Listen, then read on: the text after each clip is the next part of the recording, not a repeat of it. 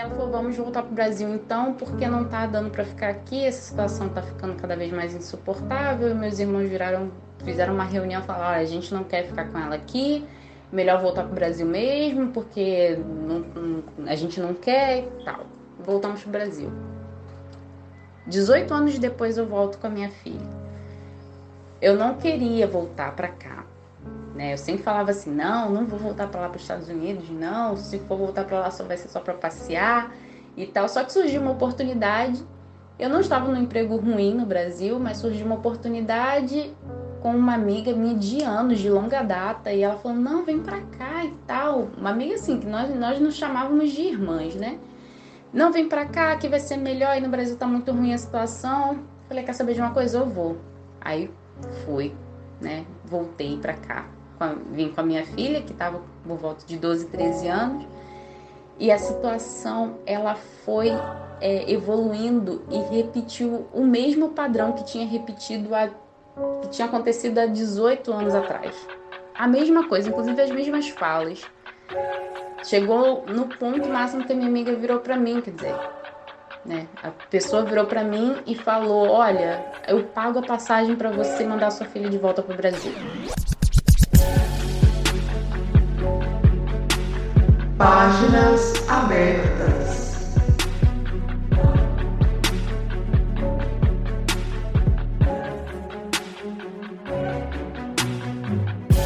Aí sim! Olá, queridos ouvintes, eu sou o Rodrigo Vignoli. Eu sou a Raquel Guimarães. E está começando mais um Páginas Abertas, dessa vez episódio 5. A gente já tem 4 páginas abertas aí, então a gente tem a primeira página aberta sobre templo astral, o segundo sobre percepção energética, o terceiro a gente fala sobre verdadeira vontade, o quarto, o passado, a gente falou sobre a dinâmica energética dos relacionamentos e hoje a gente vai falar sobre vidas passadas, sobre karma, sobre narrativas simultâneas, e a gente recebeu uma série de relatos. É sempre importante a gente dizer que a gente recebe muitos relatos e escuta todos eles e guarda todos eles, mas nem sempre a gente consegue reproduzir tudo aqui, porque eu preciso ir amarrando com todo o roteiro da live, né, cada uma dessas experiências que as pessoas mandam. Então, isso é para dizer para você, querido ouvinte, que nos mandou relatos, que ele foi ouvido com muito carinho, que ele foi muito considerado e que, se ele não apareceu aqui, pode ser que ele apareça num programa futuro especial em que a gente vai fazer essa coletânea de relatos, tá? Eu gostaria de dizer também que o Páginas Abertas é um quadro dentro do podcast Diário Mágico. E esse quadro, ele só é possível por causa dos nossos apoiadores lá no apoia.se/Diário Mágico. São os nossos apoiadores que nos ajudam a financiar os custos de edição, hospedagem, né, todo esse background que faz com que a gente possa colocar esse material no ar todo mês e também os Diários Mágicos quinzenalmente. Aliás, a nossa próxima meta do Apoia-se é justamente transformar o Diário Mágico em um podcast mensal, né, em um podcast semanal e a partir daí entregar pelo menos mais um programa por mês, tá? Para você que está chegando agora, o nosso próximo tema, né, na live é no dia 5 de novembro. E o tema vai ser a função da iniciação e o despertar espiritual. Então, se você tem histórias sobre como que você começou na espiritualidade ou dentro da magia, ou se você já estava dentro da espiritualidade e da magia e passou por algum tipo de iniciação, seja numa técnica, seja numa ordem esotérica, seja uma iniciação astral, né, e quiser contar pra gente como que aquilo dali mudou sua vida, suas perspectivas, etc e tal, esses relatos eles vão ser muito bem-vindos. Vocês podem mandar por escrito no nosso e-mail, que é contato@diariomagico.com.br, ou vocês podem também mandar por áudio pra gente no WhatsApp, né? DDD é 31 97537 5123. Tá? Todos os áudios eles são muito bem-vindos e a gente adora escutar as vozes de vocês. Com certeza. Para a gente começar o Páginas Abertas de hoje, eu não vou abrir com um áudio como eu faço usualmente. Né? Na verdade, eu quero fazer a introdução do tema, né? Já falando de algumas ideias aqui. Então, quando a gente fala de karma, né, a gente entende por karma algo relativo à ação. né? O que você faz no mundo, a sua forma de interagir com as outras pessoas, né? Então, karma, ele não tem pra gente aqui aquela perspectiva punitivista, não, né? Não é uma dívida, né? A gente não vai falar aqui de lei do retorno, daquela coisa de tudo que eu faço para o outro volta para mim, né? Ou então que as situações elas precisam ser compensadas de uma forma análoga, né? Tipo lei do talião, olho por olho, dente por dente, né? Não é nada disso, né? Quando a gente fala aqui de karma, a gente está falando justamente dessa capacidade de agir no mundo e como que isso vai criando essa espécie de resíduo, tá? Karma, então, é causalidade, é uma relação de causa e efeito, é aquele encadeamento natural. Então, o ato de estarmos aqui sentados diante, né, dessa live falando é uma ação e ela vai gerar uma reação natural, quer seja uma reação boa ou ruim. Esse ato de ação e reação, isso é karma, né? Não necessariamente é uma situação ruim que a gente vai colher e que vai ficar pesando sobre a gente, né? Então, essa lei natural de tudo que a gente faz no mundo é karma, tá? A gente tem sempre que dizer uma coisa que está muito em voga dentro desse meio neocabalístico, mas que é uma coisa bacana, que a gente fala sobre ação e reação, né? Então, uma das coisas da gente conseguir avaliar todo o nosso contexto, todo o nosso panorama, é a gente parar e pensar o quanto que a gente reage às pessoas, às situações ao nosso redor, né, às nossas posturas de vida. Nós somos pessoas mais ativas ou reativas, né? Muitas vezes a gente não tem consciência dessa reação. Então, quando a gente está falando que a gente consome muito podcast, ou consome notícias, ou às vezes tem contatos com muitas pessoas e conversa demais e tudo, né? Isso provoca reações inconscientes da gente. Isso está o tempo todo disparando, né, certos gatilhos internos. Isso está fazendo com que mude o nosso humor, o nosso posicionamento no mundo, né? E essas reações, a maioria das vezes, ela é automática, né? Ela não é consciente. Então, quando a gente não tem a consciência da forma como a gente reage e como a gente se percebe, muitas vezes a gente perde essa espontaneidade, essa autonomia, né, da nossa ação no mundo. E aí, essa reação automática, né, ela nos tolhe, ela nos limita. Por outro lado, a gente fala muito sobre essa coisa, eu estava discutindo hoje no Instagram, né, com uma pessoa, sobre tornar-se causa, né, ou seja, assumir esse papel de protagonismo, né, escolher aqueles tópicos que eles são interessantes, né, que estão alinhados com os nossos valores, que estão alinhados, né, com o que nos move, o que nos toca, e a partir daí a gente promover ações no mundo, seja nós mesmos os idealizadores dessas ações, ou sejamos nós patrocinadores ativos, né? Então, tornar-se causa não necessariamente diz respeito que, poxa, eu vou encabeçar um projeto e me tornar a parte ativa disso aí. Eu posso simplesmente ter ações afirmativas, né, positivas e de apoio e de patrocínio e de comprar uma causa, e a partir daquilo dali eu estou agindo como causa e não meramente como uma reação, uma pessoa que está o tempo todo, né, nesse patamar reativo e passivo, tá? E as pessoas, elas costumam fazer uma diferenciação muito grande entre o que é karma e o que é dharma, né? No Ocidente, a gente está acostumado a pensar que o karma é a coisa ruim, né? É a dívida, é o peso, é aquilo que precisa ser purificado, né? E o dharma é como se fosse o bom karma. E isso não é verdade, né? O dharma é toda ação que afirma a essência do indivíduo. Então, todo ato que ele é imbuído de verdade, né? Então, no nosso programa, né, no nosso terceiro episódio, a gente falou de verdadeira vontade. A prática e a execução da verdadeira vontade, né, é a execução do dharma pessoal. Claro que a gente vai ter interpretações diversas de Dharma, né? Então, uma amiga querida, a Lorena, né? A gente estava discutindo e ela fala que o Dharma dentro do hinduísmo é a prática dos valores correspondentes à casta do indivíduo, né? Então tem muito pouco a ver com propósito, tem muito mais a ver, né, com a função social daquele indivíduo dentro daquele sistema, dentro daquele organismo, né? O budismo ele já vai tratar o Dharma de uma forma completamente diferente.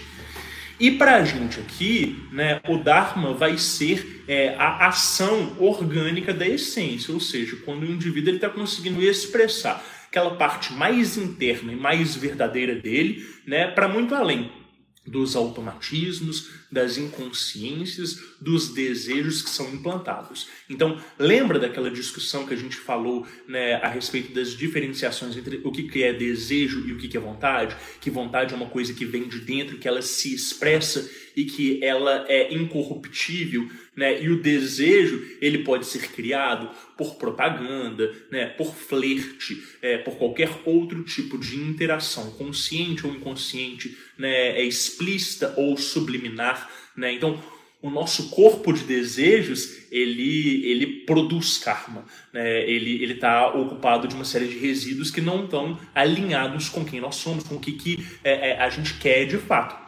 E quando a gente está expressando a nossa essência, a gente está atuando por meio de vontade, né? E quando essa vontade ela é, então, consciente, ela é afirmativa, né? Isso é uma expressão dármica, tá?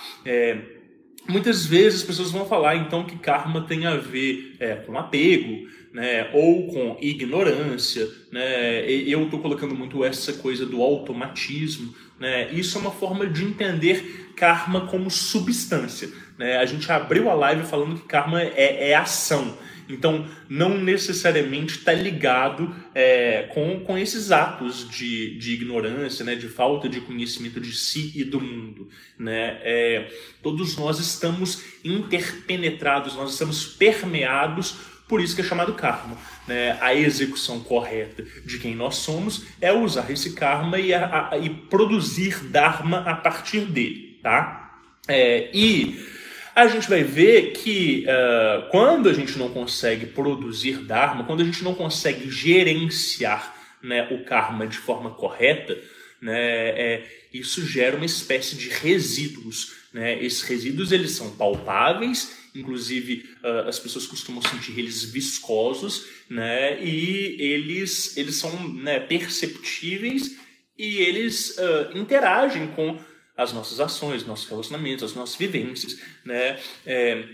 No Oriente a gente chama esses resíduos de sankaras, né? A gente vai ouvir uma história, um relato aqui super incrível, ele é muito pesado, né? Aliás, temos relatos muito pesados nessa live hoje, mas não é porque eles são pesados que eles deixam de ser extremamente válidos e talvez por isso eles tenham tanta né, profundidade e tem um efeito didático muito grande, tá? Eu vou tentar conduzir essa live de uma forma leve, vocês vão mandando as perguntas que vocês tiverem aí no chat, a Raquel vai colhendo, o Lucas está nos auxiliando como sempre. Lucas, beijo, seu lindo, né? E vamos então começar com o nosso primeiro relato da noite. Esse relato é de um convidado que já participou aqui, né? É do Bruno Lamas, né? Prembaga. Ele é da Casa Prisma Yoga, um templo de yoga maravilhoso e com uma página no Instagram mais legal ainda, tá? Então o primeiro áudio é dele. Olá, Rodrigo, Raquel. Olá, pessoal. Obrigado pela oportunidade de compartilhar aqui. Minhas experiências com vida passada foram bem espontâneas, eu não estava procurando, mas elas foram surgindo. A primeira delas eu contei para minha mãe quando eu ainda era muito criança. Até os 3, 4 anos de idade, eu não tinha nenhum cabelo na cabeça, 0. E me levaram ao médico para ver se eu tinha alguma doença, mas não tinha. Eu usava um bonezinho vermelho o tempo todo. Um dia, voltando da escolinha, um coleguinha tirou o boné da minha cabeça e eu entrei em desespero.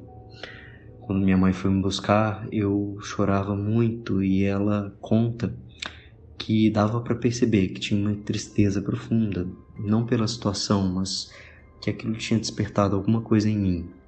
Ela descreveu que era um choro que vinha da alma. Quando cheguei em casa, eu contei para ela que o coleguinha não sabia que eu tinha um cabelo que alcançava até a cintura. Eu fiz o gesto para ela. Ela não entendeu e perguntou: é mesmo? Como assim? E eu contei que eu tinha um cabelo muito preto e que um dia uns homens arrancaram meu cabelo e arrancaram minhas unhas, depois arrancaram meus dedos, meus olhos, e eu chorava muito contando aquilo para ela. E ela ficou horrorizada, nunca mais quis voltar no assunto. E eu cresci sabendo que eu tinha contado alguma coisa intensa para ela, mas não lembrava nada do contexto. E sempre que eu pedia uma explicação, ela chorava e encerrava o assunto. Um dia, eu estava fazendo uma aula de yoga para liberar raiva interna e eu estava com os olhos fechados no meio da sala, tinha umas 50 pessoas em volta. Num dado momento, me veio toda a cena da tortura junto com uma carga emocional. Foi como se um raio me atingisse. E eu só queria gritar, mas sabendo que as pessoas estavam ali à minha volta, no relaxamento, eu fiz o máximo para não gritar, embora eu estivesse já me contorcendo. Era uma dor emocional intensa e eu via toda aquela cena de tortura. A professora que estava conduzindo foi então imediatamente me apoiar e depois a gente conversou. Eram os samskaras, né, as memórias residuais daquela vida que estavam sendo limpas durante a prática e eu tive contato, né? Depois, em um atendimento terapêutico, eu consegui ligar melhor os pontos e soube que era século XIX ou XX e que na China, durante aquele período, estavam tendo muitas disputas de território e eu trabalhava no governo e aquelas pessoas queriam informações e usavam técnicas de tortura, né, para tentar obtê-las. Depois disso, então, eu fui conversar com minha mãe e já indicando que eu estava sabendo da história e que ela poderia me contar. Foi então que ela me confirmou que quando eu tinha aquela idade, 3, 4 anos de idade, narrei para ela como tinha sido a tortura.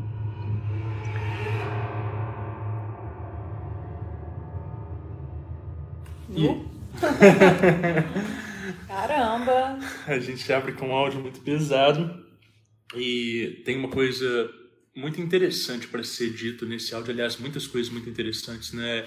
Essa questão, né, dos sankaras, né, de como que ficam esses resíduos.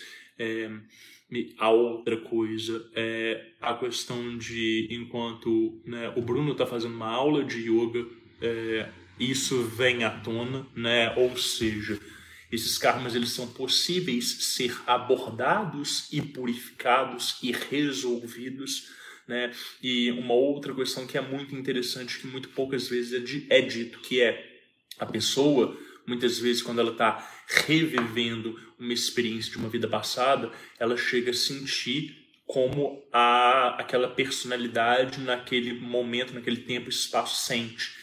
Então ela sente as mesmas dores, ela consegue sentir a formação cultural diferente dela, né? Existe um contraste entre esses dois saberes de mundo, às vezes eles se interpenetram, né?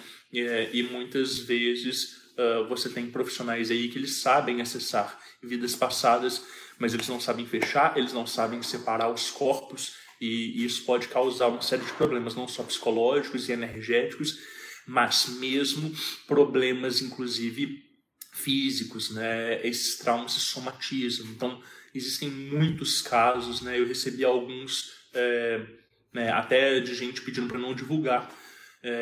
Os nomes, né? Nem só os nomes, né? Não divulgar o caso mesmo. Queria só comentar de que a partir de uma experiência de vidas passadas, não conduzida corretamente, não era para um profissional, por conta própria, a pessoa desenvolveu uma doença que assustou ela, assustou os amigos todos, que não podia falar que a causa era essa, né? Então, causas sutis que provocam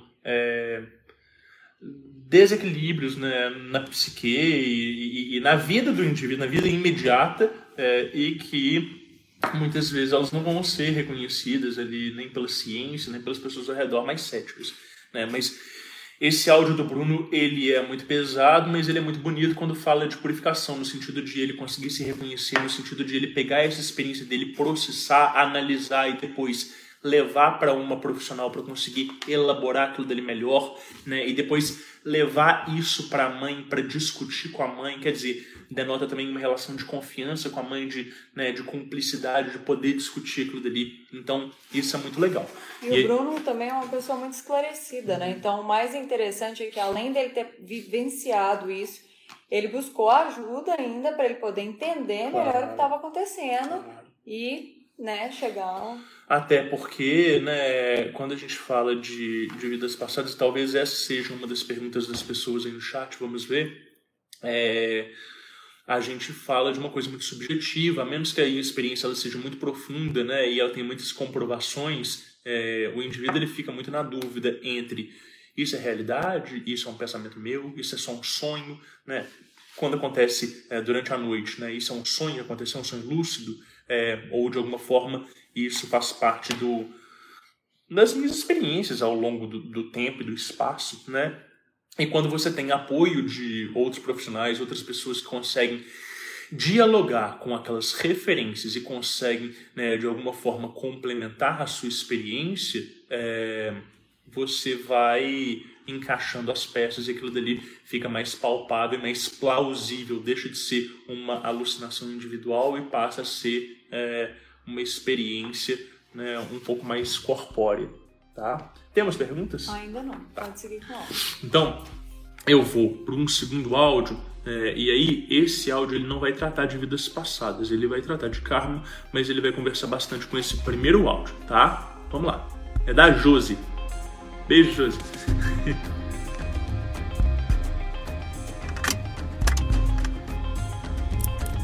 Oi, Rodrigo. Oi, Raquel. Oi, pessoal. Eu tô aqui para contar a minha história, uma situação que eu passei com a minha mãe e a situação que se repetiu com a minha filha. Tudo começou em 2003, mais ou menos, quando minha mãe veio primeiro para cá, para os Estados Unidos. E a ideia dela era se estabelecer aqui para depois me buscar. Eu nunca quis vir para cá, para morar. Mas, enfim, ela acabou criando uma situação em que eu vim e acabei ficando, mesmo a contragosto. E alguns meses depois, minha mãe teve uma isquemia. E o emprego que ela estava, ela teve que ser... ela acabou ficando desempregada.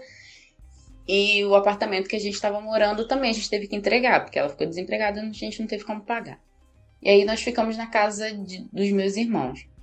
Que eu tenho irmãos por parte de mãe e irmãos por parte de pai. Do meu pai e da minha mãe eu sou filha única.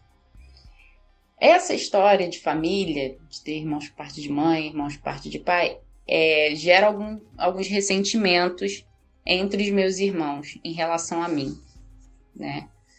Então, assim, depois que a minha mãe saiu do hospital, que ela ficou uma semana no CTI, a gente foi para casa dos meus irmãos e aí que começou um desconforto, porque ninguém ficava muito à vontade comigo. Então, a gente ficava sempre trocando de casa, né?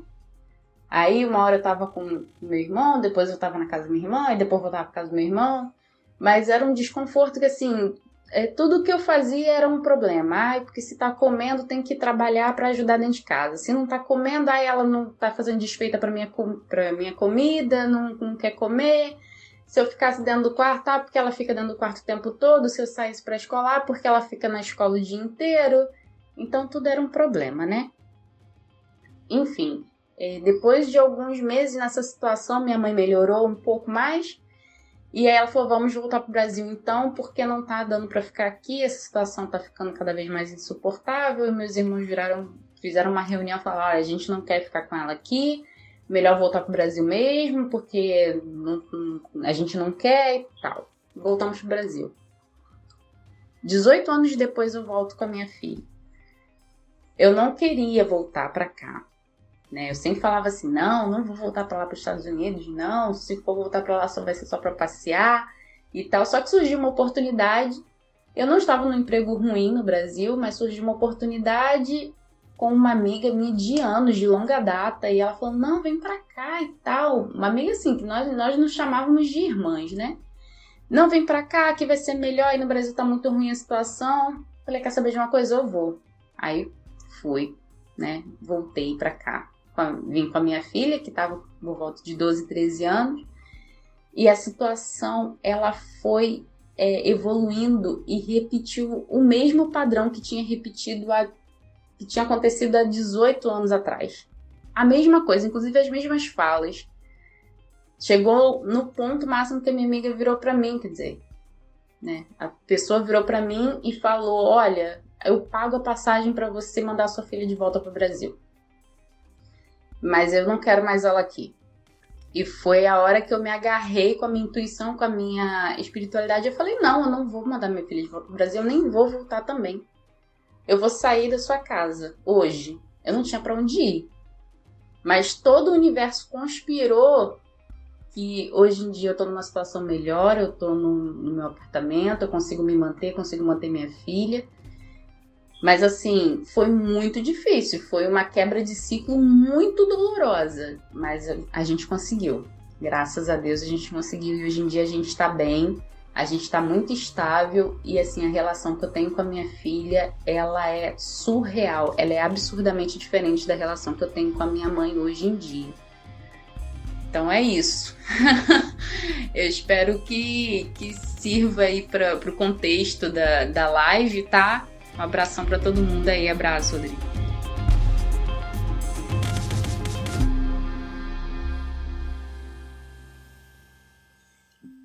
E aí?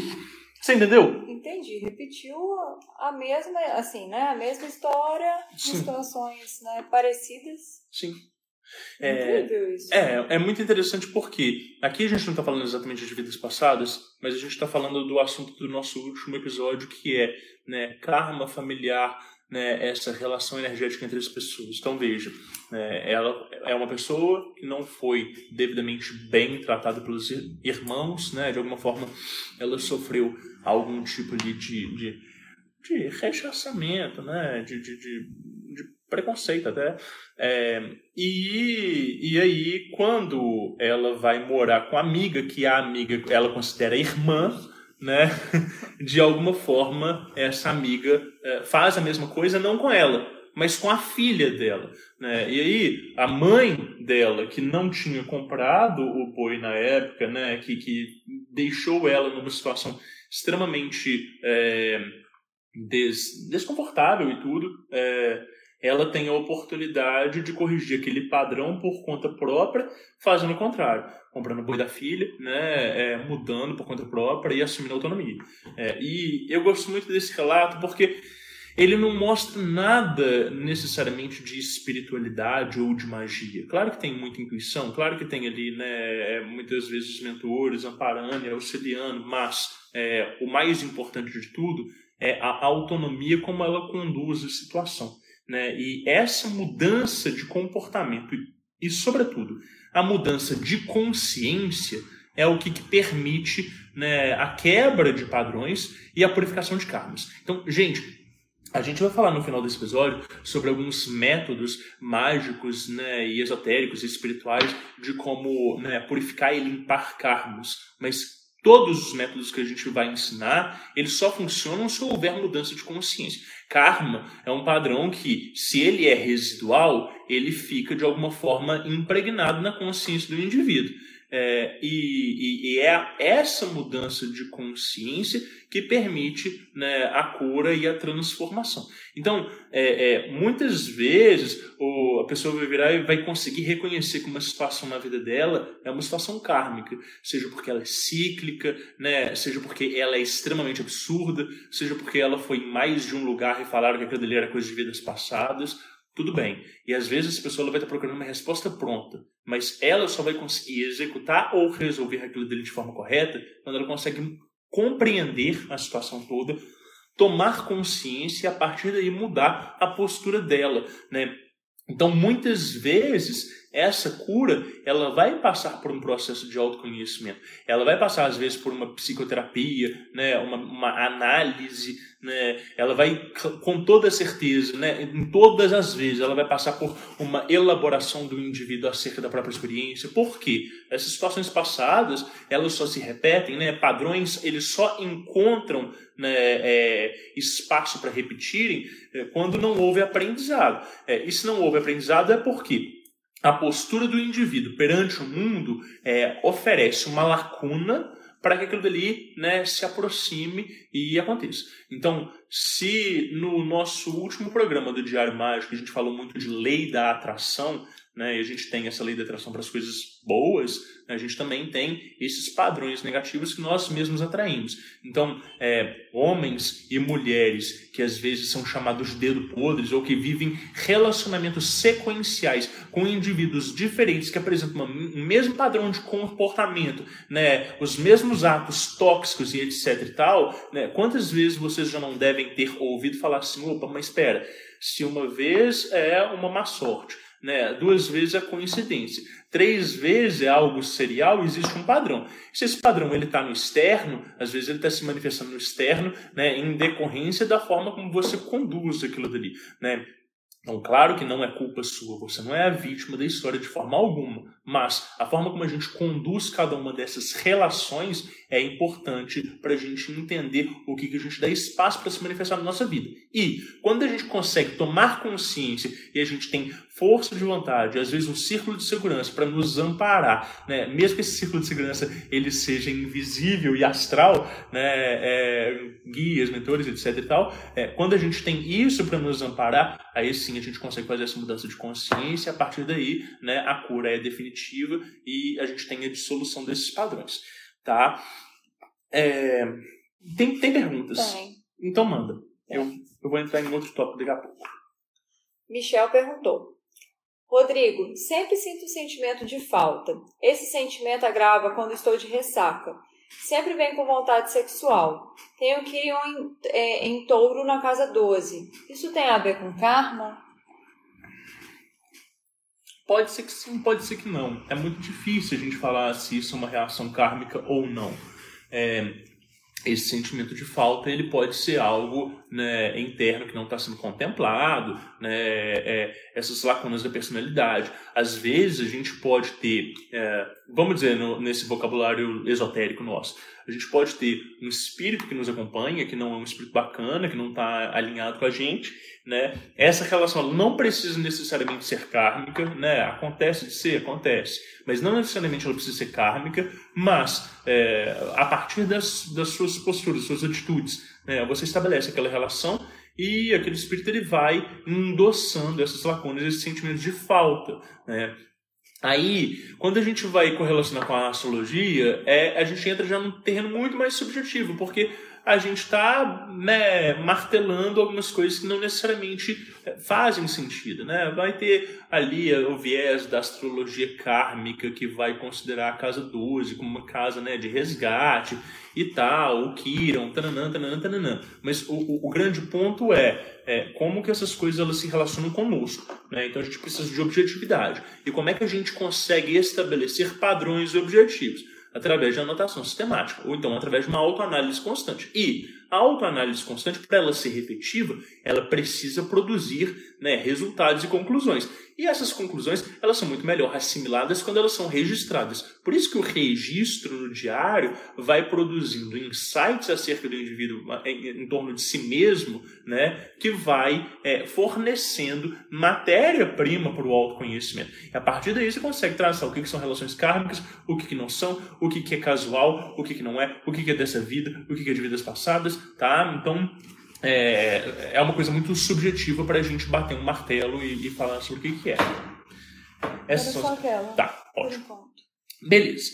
Então, gente, quando eu estou ali dentro do meu processo terapêutico, em um determinado momento, eu sempre passo pela seguinte frase, né? que todas aquelas vidas e todas aquelas vivências que já foram devidamente resolvidas e concluídas, que elas possam ser fechadas, encerradas e deixadas de lado. Que todas aquelas vidas, todas aquelas vivências que ainda não têm nem mérito e merecimento, nem o padrão de consciência correto para serem resolvidas, que elas possam ser postergadas e que elas possam se apresentar no momento correto de forma harmônica. E que todas aquelas vidas, todas aquelas vivências que já têm mérito e merecimento para serem resolvidas, que elas possam se apresentar agora.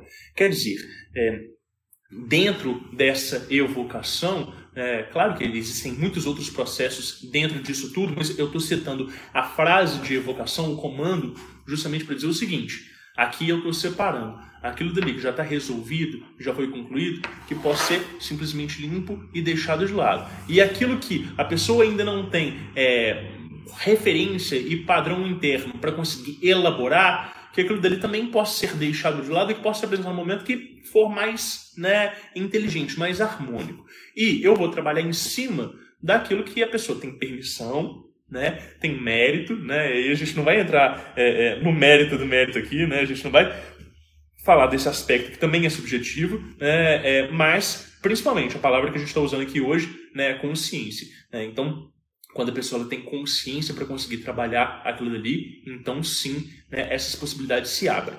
Tá? E aí, é importante a gente dizer, eu usei essa metáfora essa semana e eu gostei muito dela, é como se todos nós fôssemos drivers, grandes computadores. Então, às vezes a gente pensa que a gente é um todo, que a gente é integral, que a gente está composto de uma série de experiências diferentes. E de fato é. Só que essas experiências, elas não existem ativas dentro do nosso ser. O que eu quero dizer com isso? Neste momento, você é todo o seu passado, tudo que você vivenciou até aqui. Mas você não lembra das memórias que você teve com a sua avó quando você era pequeno. Você não lembra de momentos específicos na sua adolescência. Às vezes você pode sentar e tentar se esforçar para lembrar, mas isso não está ativo, não está presente no seu consciente agora. E aí, é aonde que eu quero chegar.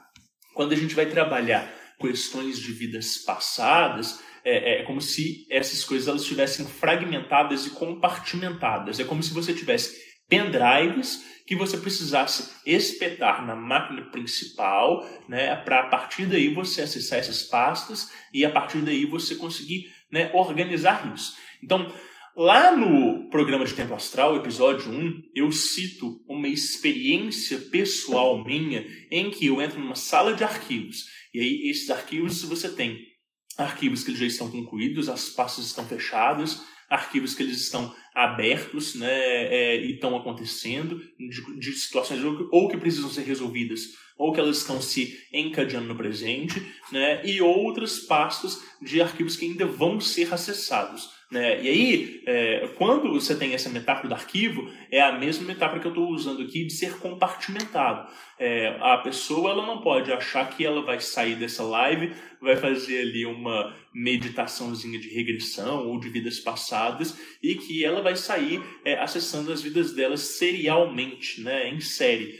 Porque isso não acontece. Só vai acontecer quando o padrão de consciência dela está devidamente alinhado naquilo dali e que ela já consiga trabalhar aquelas coisas. E é por isso que a gente não consegue bater martelo de forma definitiva tão cedo. Porque às vezes a pessoa pode passar assim 1 ano frequentando uma terapia de regressão e cuidando de cada uma das vidas passadas dela. Mas aí, 5 anos depois, ela vai ter vivido um monte de outras experiências que às vezes era o que estava precisando para ela conseguir amadurecer a consciência dela e a partir daí trazer conclusões para outras situações. Então,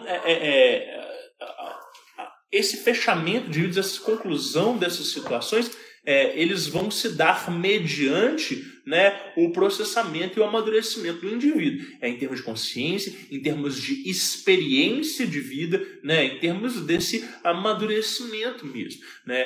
Então, gente, aqui a gente vai chegando naquela afirmação polêmica de por que a Cabala era ensinada para pessoas com mais de 40 anos e que ou já tivessem filhos ou que já tivessem vivido muito. Por quê?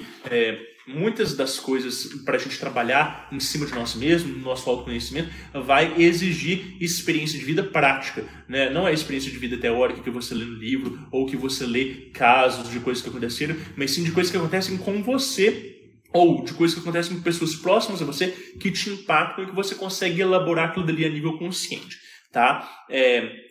Tem uma coisa que precisa ser dita nessa história toda que Rodrigo, como que acontece essa coisa de vida passada? Né? Do nada eu estava lá de boa, vivendo a minha vida feliz, e eu tive uma experiência de vidas passadas. Ou então no caso do Bruno, né? Ele estava tranquilo, ele tinha vivido isso na infância, né? Ele falou que com 3 ou 4 anos ele contou isso para a mãe dele, ele esqueceu, e depois ele está fazendo uma aula de yoga, e nessa aula de yoga essa experiência ela vem à tona e pum, escancara.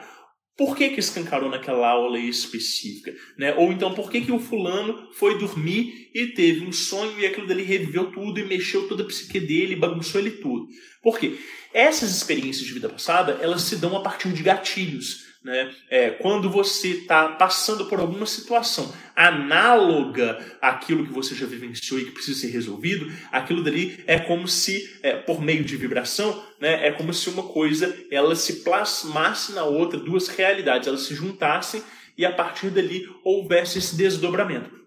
Então eu vou contar uma experiência pessoal minha, eu acho que já contei em outros lugares, mas não no Páginas Abertas nem no Diário Mágico, né, de uma vida passada que eu tive, que foi o seguinte: eu já era mestre Reiki, né, eu já entendi um pouquinho de energia. Eu estava em casa um dia e estava com minha mãe e tal, aquela fase da adolescência, né, menino chato e tal.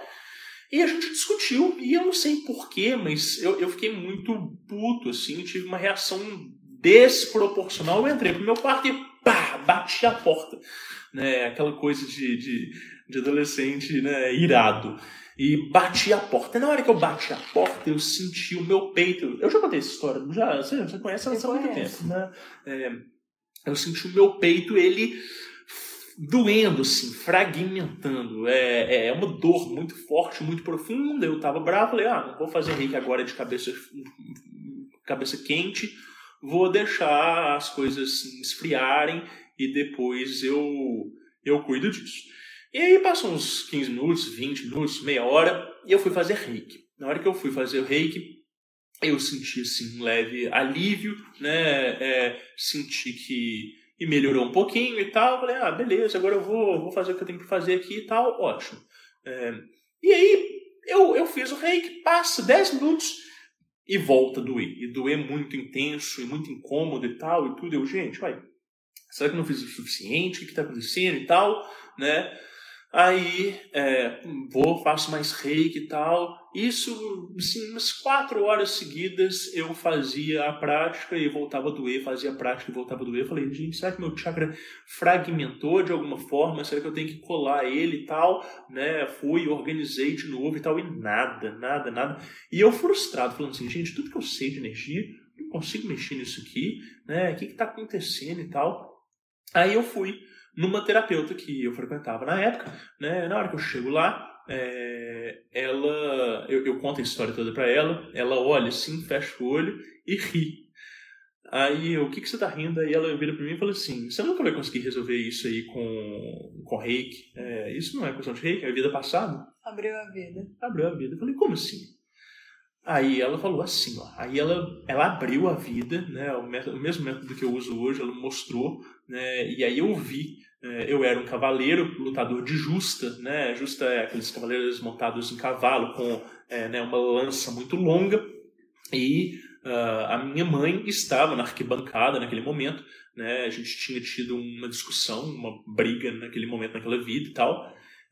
E aí né, a justa você vai, as duas pessoas vão com um cavalo muito rápido, né, as lanças, e a lança do adversário, do oponente, entrou no meu peito, no meu coração. E a dor que eu estava sentindo não era uma dor emocional de ter brigado com a minha mãe e ter tido, né, a discussão, mas sim era a dor daquela lança que perfurou o meu peito, né, e que de alguma forma provocou essa dor, né, latente na vida presente. E aí na hora que ela viu, que eu vi aquilo tudo, que ela me mostrou e tal, Ela virou pra mim e falou assim, vamos resolver? Tá, fechou.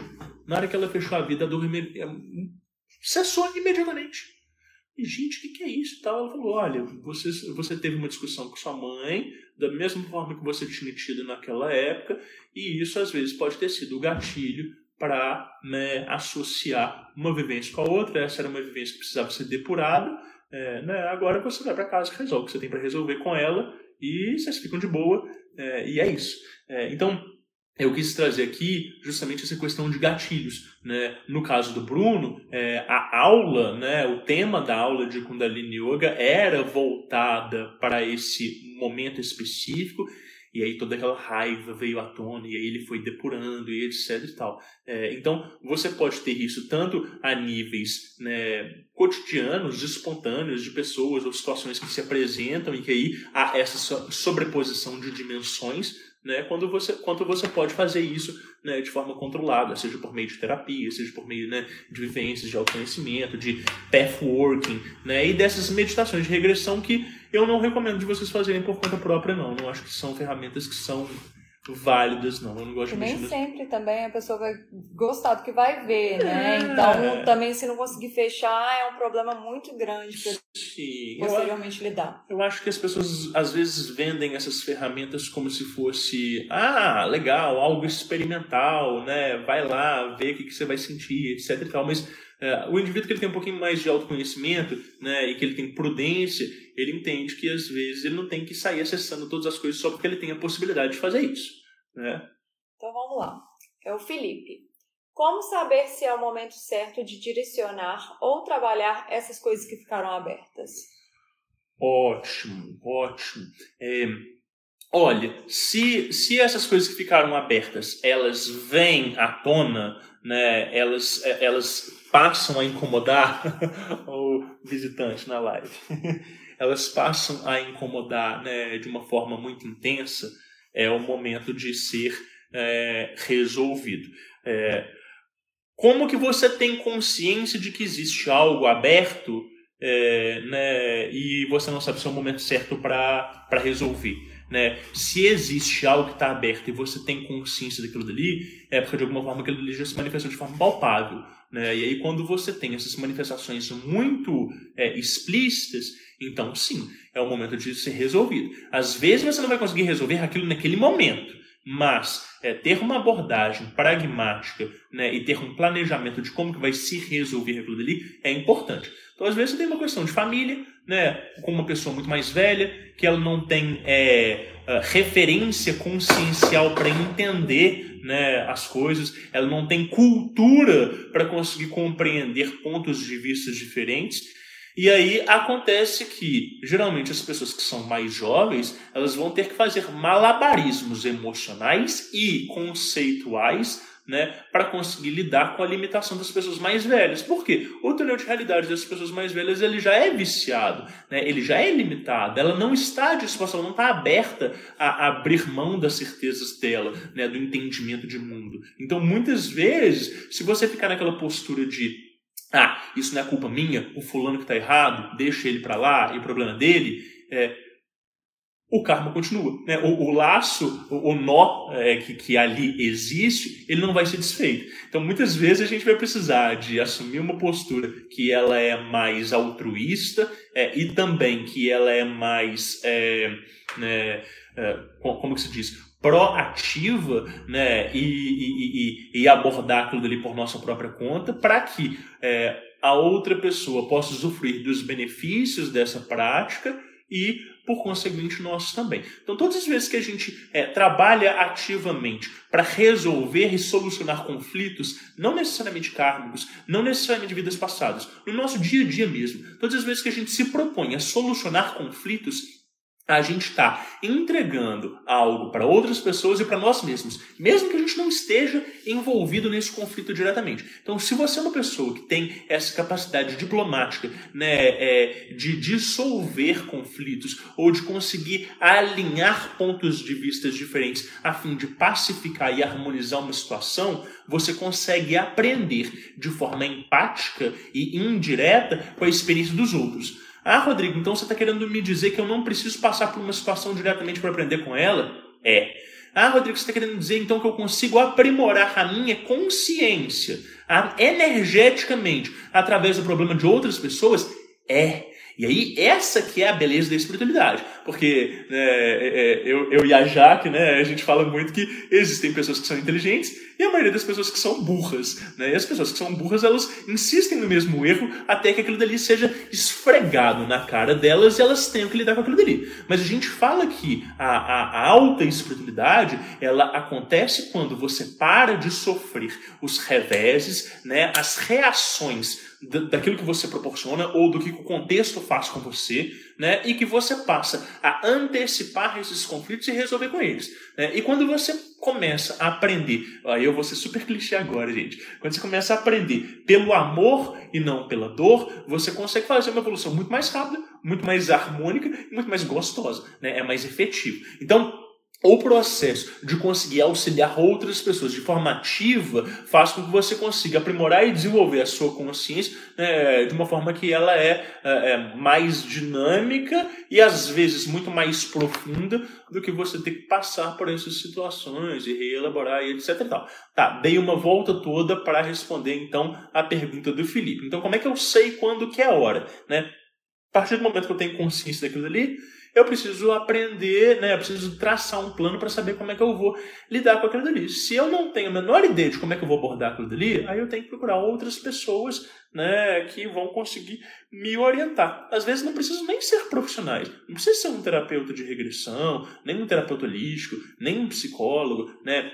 Às vezes, uma pessoa com quem você tem intimidade, o seu parceiro ou a sua parceira, né? Um amigo com quem você tem intimidade, porque a perspectiva de fora da situação enxerga com muito mais clareza do que a gente que está envolvido e que é míope, né? Então, essas situações que elas são muito profundas e muito íntimas, elas exigem, às vezes, né, outros tipos de abordagens, outros tipos de visão para a gente conseguir driblar essa miopia natural nossa, né, e para que a gente consiga ter, né, um entendimento de como é que é a melhor forma da gente se posicionar e agir naquele contexto, tá? Você vai seguir com a pergunta ou vai pular? Quero outra pergunta. Vamos lá. Então, como que eu vou falar esse nome? O usuário é M2V3T4. Isso. Do que tenho que ter mais medo? De ter um karma muito ruim de vidas passadas ou de não ter nada de vidas passadas e ser plenamente responsável nessa vida por todos os problemas dela? Primeiro que você não tem que ter medo de nada, né? Eu vi que o medo está entre aspas, né? Mas a postura de ter medo... Deixa eu não Tá. A postura de ter medo, primeiro, né, é assim, segurança, ela vai gerar mais karma, né? Então, a pessoa que ela é muito medrosa, muito insegura, ela nunca vai ter uma postura autônoma perante a vida. Então, mesmo que ela faça atos muito assertivos, né, e de um coração aberto, etc e tal, se ela está insegura em relação àquilo dali, ela está gerando karma, ela está gerando resíduo, tá? Então, a primeira coisa é essa, coração aberto, né, e coragem, né, centramento. Mas eu entendo o que ele quer dizer, né? Se ele deve ter... o que é pior, né? Dele ter muito karma acumulado de outras vidas, etc e tal, né? Ou se ele deve se sentir plenamente responsável na vida dele. E veja, querido, você só vai conseguir se sentir plenamente responsável quando você ir conseguindo lidar com cada um desses karmas. Né? Não é como se o karma fosse um quebra-cabeça que ele dissolveu e pronto, você está livre e você nem percebeu aquilo dali. Né?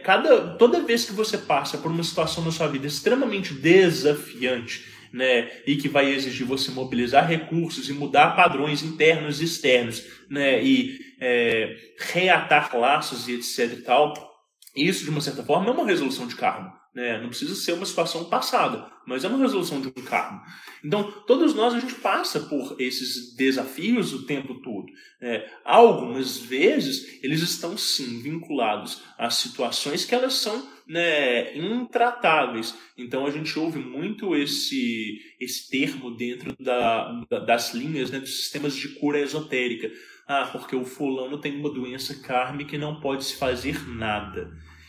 Eu desconfio muito disso, né? Eu não acho que as coisas elas sejam completamente amarradas no sentido de você não poder fazer nada em relação àquilo dali. Mas certos padrões, eles sim, né, se apresentam para que a gente possa lidar com aquilo dali. você nunca vai ser 100% responsável pela sua vida, né? E você nunca vai ser 100% amarrado pelos seus karmas a ponto de não ter livre-arbítrio. Né? A vida é sempre um equilíbrio dessas duas coisas.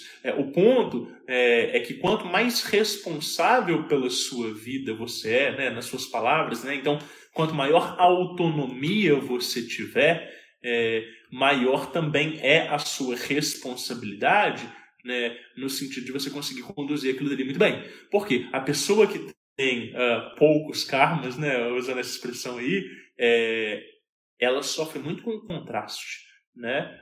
A pessoa que ela tem uma reputação completamente ilibada e que todo mundo coloca ela no topo de um santuário, né, como se ela estivesse acima de outras pessoas, qualquer pequeno deslize é o suficiente para causar, né, uma grande comoção e um grande problema.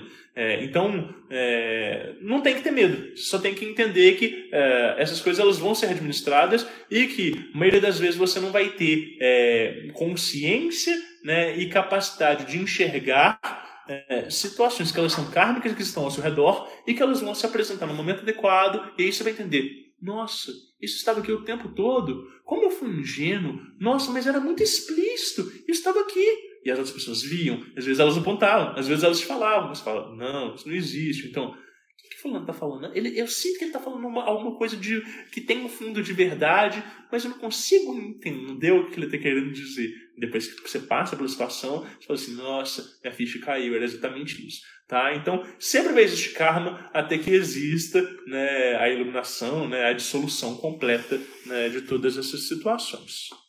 Posso continuar? Tem mais pergunta ou você quer pôr os áudios? Quero pôr os áudios. Eu vou falar agora de um texto, né, um relato escrito, que foi mandado por uma pessoa muito bacana. Ela pediu para se manter anônima, porque é uma situação muito profunda, muito delicada, muito pessoal, né? Então ela pediu para que a gente não revelasse o nome dela, tá? Olá, Rodrigo e Raquel, parabéns pelo excelente trabalho no Diário Mágico. Caso decidam compartilhar essa história, peço apenas para que não me identifiquem. Não é uma história que eu saio contando por aí, é bem delicado para mim. Então ela começa: para contar a história da regressão, preciso contar o porquê de ter buscado essa experiência. Passei por uma situação bastante traumática em 2018, o suicídio de um amigo, e junto ao luto super difícil emergiu um sintoma muito complicado e sobre o qual ainda é difícil falar. Passei a ter impulsos autoagressivos, muitas vezes incontroláveis, e uma série de imagens de torturas passaram a seguir todos os dias, uns mais, outros menos, mas sempre lá. Não eram alucinações, eu não via com os olhos físicos e nem eram imagens que surgiam de olhos fechados, mas havia a sensação e uma certa visualização de facas atravessando meu corpo e o rasgando, ou eu então caindo sobre inúmeras lanças. Os padrões da tortura, os locais atingidos, variavam de tempos em tempos. Acho que vinha lidando com isso da melhor forma possível, mas era extenuante. Recomecei a terapia com um novo analista e começamos a investigar a origem desse sintoma. Percebi que o que irrompeu em 2018 já havia dado suaves sinais em outros momentos da minha vida, desde criança. Ou seja, o sintoma não foi causado pelo trauma, mas desencadeado por ele. Aqui a gente está falando dos gatilhos, desencadeado por ele. Normalmente é possível localizar a origem ou as origens de um sintoma ou complexo na história biográfica das pessoas. E explorei isso com meu psicólogo. No entanto, não encontramos nada significativo na minha história de vida que pudesse desencadear um sintoma tão forte e tão grave. Vidas passadas, disse o psicólogo, no qual confio muitíssimo em termos de seriedade e competência. A quem interessar, ele trabalha com o sistema de Roger Ruger. Não conheço. Foi toda uma saga para finalmente conseguir fazer a sessão de regressão com ele. Além da pandemia, vários problemas aconteceram na véspera e tive que me desdobrar para manter o compromisso. Não convém entrar em detalhes sobre os perrengues, mas segundo ele, é normal muita coisa dar errado antes da regressão ou o trabalho de ayahuasca. Praticamente um teste da sua vontade. É normal. Não foi a primeira vez que passo por algo do tipo. Logo, antes da sessão, fiquei um pouco preocupada sobre se o meu forte lado racional permitiria que eu me entregasse à experiência. Mas deitei, relaxei e ele sugeriu que eu voltasse à origem daquele sintoma. A imagem e a sensação de um homem forte começou a se formar aos poucos. Em primeira pessoa, eu senti uma roupa dura e uma espada. Era um local fechado, escuro, e à medida em que a imagem se expandia, percebia que havia corpos mortos ao redor. Japão. Senti muita culpa porque era eu quem liderava. Peguei a espada e enfiei no estômago. Samurai. Espantei-me quando percebi que eu sentia um samurai. Pela minha personalidade e meus sintomas, confesso que eu esperava algum militar. Será que eu fui um torturador numa ditadura? Será que eu fui torturada? Será que eu fui um mau policial? Eu pensei muito sobre essas coisas, mas eu nunca chutaria um samurai. Quando o terapeuta perguntou a história daquele homem, me vi em primeira pessoa subindo escadas. A imagem ao redor não era muito clara, eu não via detalhes. Conversei com alguma autoridade política, não muito alta na hierarquia, mas eu com certeza lhe era subordinado. Eu estava ali para apresentar uma estratégia ousada para algum conflito de interesses dele. A partir daí, seguiram-se vários cortes. Alguns pareciam fotografias, outras com movimento. Algumas vezes me refiro ao samurai como ele, às vezes como eu. Era bem uma mistura disso, mas depois da experiência, o ideal é ir se desidentificando desse personagem. Cena. Eu à frente de uma tropa samurai falando da estratégia. Cena. Entrando pacificamente em um vilarejo, conversando diplomaticamente com a autoridade inimiga com quem pacificasse um conflito. Cena. Eu e tropa escondidos próximo ao vilarejo durante a noite. Cena. Invadimos de madrugada e começamos a atacar fogo nas casas que tinham telhados de palha. A defesa da cidade, no entanto, parecia estar preparada, e vários dos meus foram degolados. Não me mataram. Queriam que eu vivesse. Cena. Voltou à cena inicial, enfiando a espada no estômago, muita tristeza, culpa, desonra. Senti algo como um vômito misturado com sangue e me vi deitado no chão com a espada fincada no tronco. As almas dos meus mortos lamentavam não poder mais ver suas famílias. Foi muito intenso. Chorei muito nesse momento. O terapeuta pediu para eu lembrar a história desse homem. As informações vinham através de sentimentos e imagens que surgiam espontaneamente. Não havia esforço em criá-las. Eu sabia que havia sido criado no campo apenas pela mãe. Talvez eu houvesse um irmão bebê à época em que ele aparecia com uns 15. A vida no campo era muito dura e a habilidade, força e a agilidade do rapaz poderiam garantir algum lugar na carreira militar, que finalmente poderia trazer algum mínimo conforto. Vi um treinamento militar e que ele era bastante destacado no manuseio da espada. Era também ágil, disciplinado, honrado. Não era uma pessoa ruim, mas era muito duro. Sabia que as pessoas confiavam nele, tanto que avançou na hierarquia militar. O terapeuta perguntou se havia algo mais dessa vida que precisava ser resolvido. Me veio a sensação forte de uma mulher com quem não quis manter um relacionamento. Eu não queria ter uma família que sofresse por mim. Ela se casou com outro homem e foi melhor assim. De volta ao bardo, ao período pós-desencarne, o terapeuta pediu para eu pensar em um ser de luz ou familiar que recebesse o samurai. Pensei em um ser específico e o terapeuta foi conduzindo a conversa na direção da limpeza, do auto-perdão e da compreensão de que foi o melhor que ele pôde fazer com a consciência que tinha na época e no local onde viveu.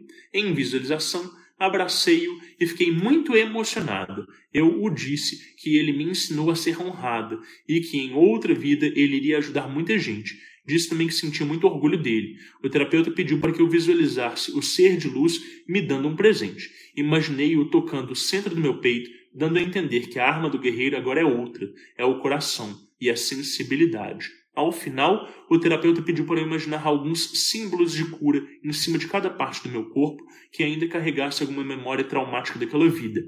Foi uma experiência muito intensa e ao mesmo tempo muito simples. Notei um drástico alívio nos sintomas após a experiência. Eles não sumiram completamente, mas isso já melhorou enormemente a minha qualidade de vida. Recentemente, mais uma pessoa próxima suicidou-se. Vi o sintoma reacender e posteriormente abrandar. A cura é um longo caminho, mas já estou bem melhor que antes. Foi uma experiência que mexeu muito comigo. Pretendo passar por isso novamente em algum momento. Caraca, muito forte, né? Muito forte, muito intenso. esse relato ele é muito interessante porque ele já aborda uma série de coisas que a gente falou aqui. Então ele fala, né, dos gatilhos, ele fala do estado de consciência adequado, ele fala dessa coisa dos sintomas no corpo físico, né, ele fala inclusive de como que isso era uma coisa que já se manifestava desde a infância, e é muito interessante de ver as figuras dos terapeutas que ajudam ela, que são todas pessoas muito competentes, né? Pessoas sérias, pessoas que têm técnicas, né? Você vê o compromisso do primeiro terapeuta, né? O analista, que aponta a possibilidade de vidas passadas e encaminha ela, né? Muitas vezes uma pessoa mais fechada e mais cética não ia considerar, né, de forma nenhuma essa possibilidade. E que bom que existem esse tipo de profissional, né, com esse tipo de consciência para conseguir indicar para outras pessoas que consigam abordar o fenômeno da forma que precisa. Tem uma coisa muito legal no final dessa história, quando ela abraça o samurai, né, e ela trata ele como um outro. Ela sabe que ele é ela, e no entanto essa outra parte ela está tão desassociada, né, e tão distante que mesmo no trato é mais saudável que ela trate aquilo dali como algo né, externo. E de uma certa forma não deixa de ser, né, todas aquelas referências, elas não são palpáveis para ela, não são comuns dela, não pertencem a ela, né? E a gente vai falar um pouco disso, né, dessa coisa da gente ir se reintegrando, né? Porque se essa experiência ela existia desde a infância e ela precisou de passar por uma situação de um trauma, né, para que houvesse para que essa fragmentação ela viesse à tona, e aí sim ela começar esse processo de cura.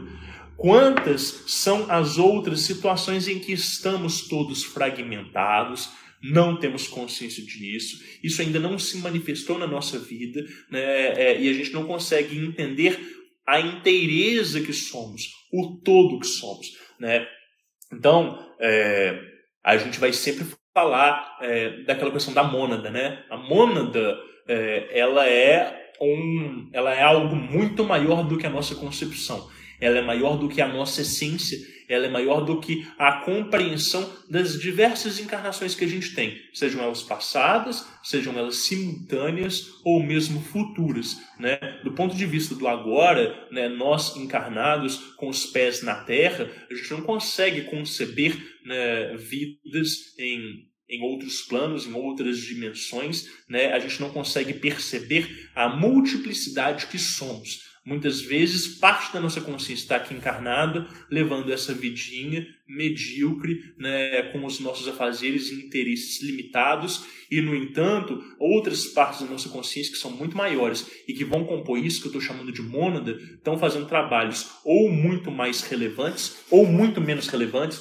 ou estão paralisadas no tempo, ou então, de alguma forma, já conseguiram acessar aquilo que a gente chama de consecução. Né? E aí, quando a gente passa a ter pelo menos o entendimento dessas possibilidades, eu não estou nem dizendo para a gente entender isso, né, conceitualmente, não. Eu estou apenas falando para a gente conseguir considerar essas possibilidades. A gente vai vendo que, de alguma forma, né, esse caminho de reconexão com Deus envolve muito mais a conquista de quem nós somos aqui no agora e no presente. Né? Essa iluminação ela não acontece só no plano, né, presente, não é só essa vida que você vai ter um bom dharma e a outra que você vai fazer direitinho e etc e tal, né?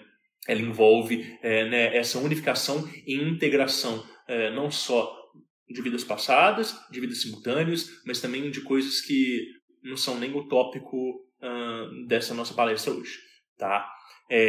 Antes, eu sei que tem um monte de pergunta. Antes disso, eu quero colocar mais um áudio. Eu vou dar aqui um disclaimer, né, para dizer que esse próximo áudio ele é ainda mais denso, mais pesado. Então, pessoas que são mais sensíveis, né, considerem aí. Às vezes vocês vão querer pausar ou passar para frente, tá? Vamos lá. É um áudio da Bárbara. Vamos lá.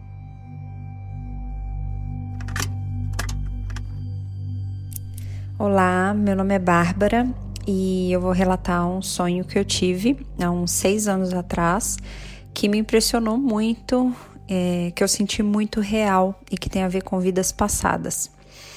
Bom, eu sonhei que eu estava sozinha em uma sala, parecia uma sala de hospital, tinha instrumentos de medicina, aparelhos, enfim, um ambiente hospitalar bem característico. Eu me vi vestida com uma roupa de enfermeira e eu usava até um chapéu de enfermeira. Eu estava escondida naquela sala e com muito medo, assim, com pânico. Então, de repente entrou um homem fardado, branco, com os olhos azuis, e ele me atacou. Em alguns momentos eu me via como eu sou hoje fisicamente, e em outros momentos eu me via como uma mulher loira. E teve um momento no sonho que eu estava em cima desse homem, estava montada nos ombros dele, como se fosse de cavalinho, assim, só que eu estava de frente. Eu tentava bater na cabeça dele e gritava com muito pavor, muito desespero. Então ele me jogou, me deu um soco e ele quebrou o meu maxilar e eu senti a minha boca solta, né? E ele arrancou um dos meus olhos com a mão. Eu não vi esse momento do sonho, mas eu senti também que eu tinha sido abusada. E nesse momento que eu estava sobre os ombros dele, eu já tinha sido abusada. Enfim, eu estava fazendo de tudo para lutar pela minha vida, mas ele era mais forte que eu e provavelmente eu fui assassinada em seguida. O sonho terminou ali, pelo menos até onde eu lembro. Eu acordei muito assustada, chorei muito e fiquei com uma sensação de medo o dia todo. Inclusive eu estava sozinha em casa, eu me senti bem aflita e ansiosa com isso. Logo de manhã eu gravei um áudio para o meu irmão contando do sonho e eu resolvi fazer uma consulta com uma senhora que eu já conhecia, que fazia atendimentos espirituais na época. Ela tinha muitos conhecimentos de espiritualidade, incluindo interpretação de sonhos.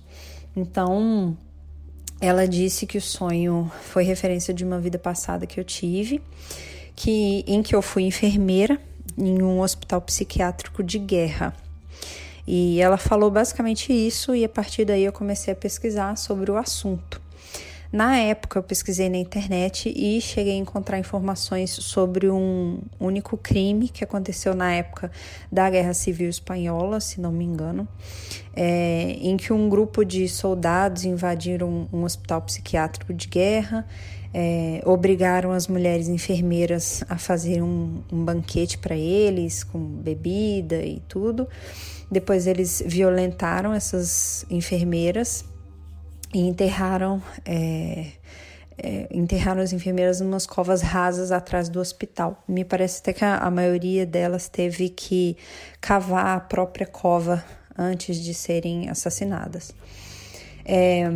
Enfim, eu fiquei muito impressionada com o resultado dessa pesquisa, mas na época eu preferi deixar esse assunto para lá, porque me chocou muito, foi muito real, muito intenso, então acabei não guardando nenhuma informação a respeito. Infelizmente eu não tenho áudio mais contando os sonhos, talvez tenha tido mais algum detalhe, não sei, mas já se passaram 6 anos, né? Eu não tenho áudio mais, então é tudo isso que eu consigo relatar para vocês aqui hoje.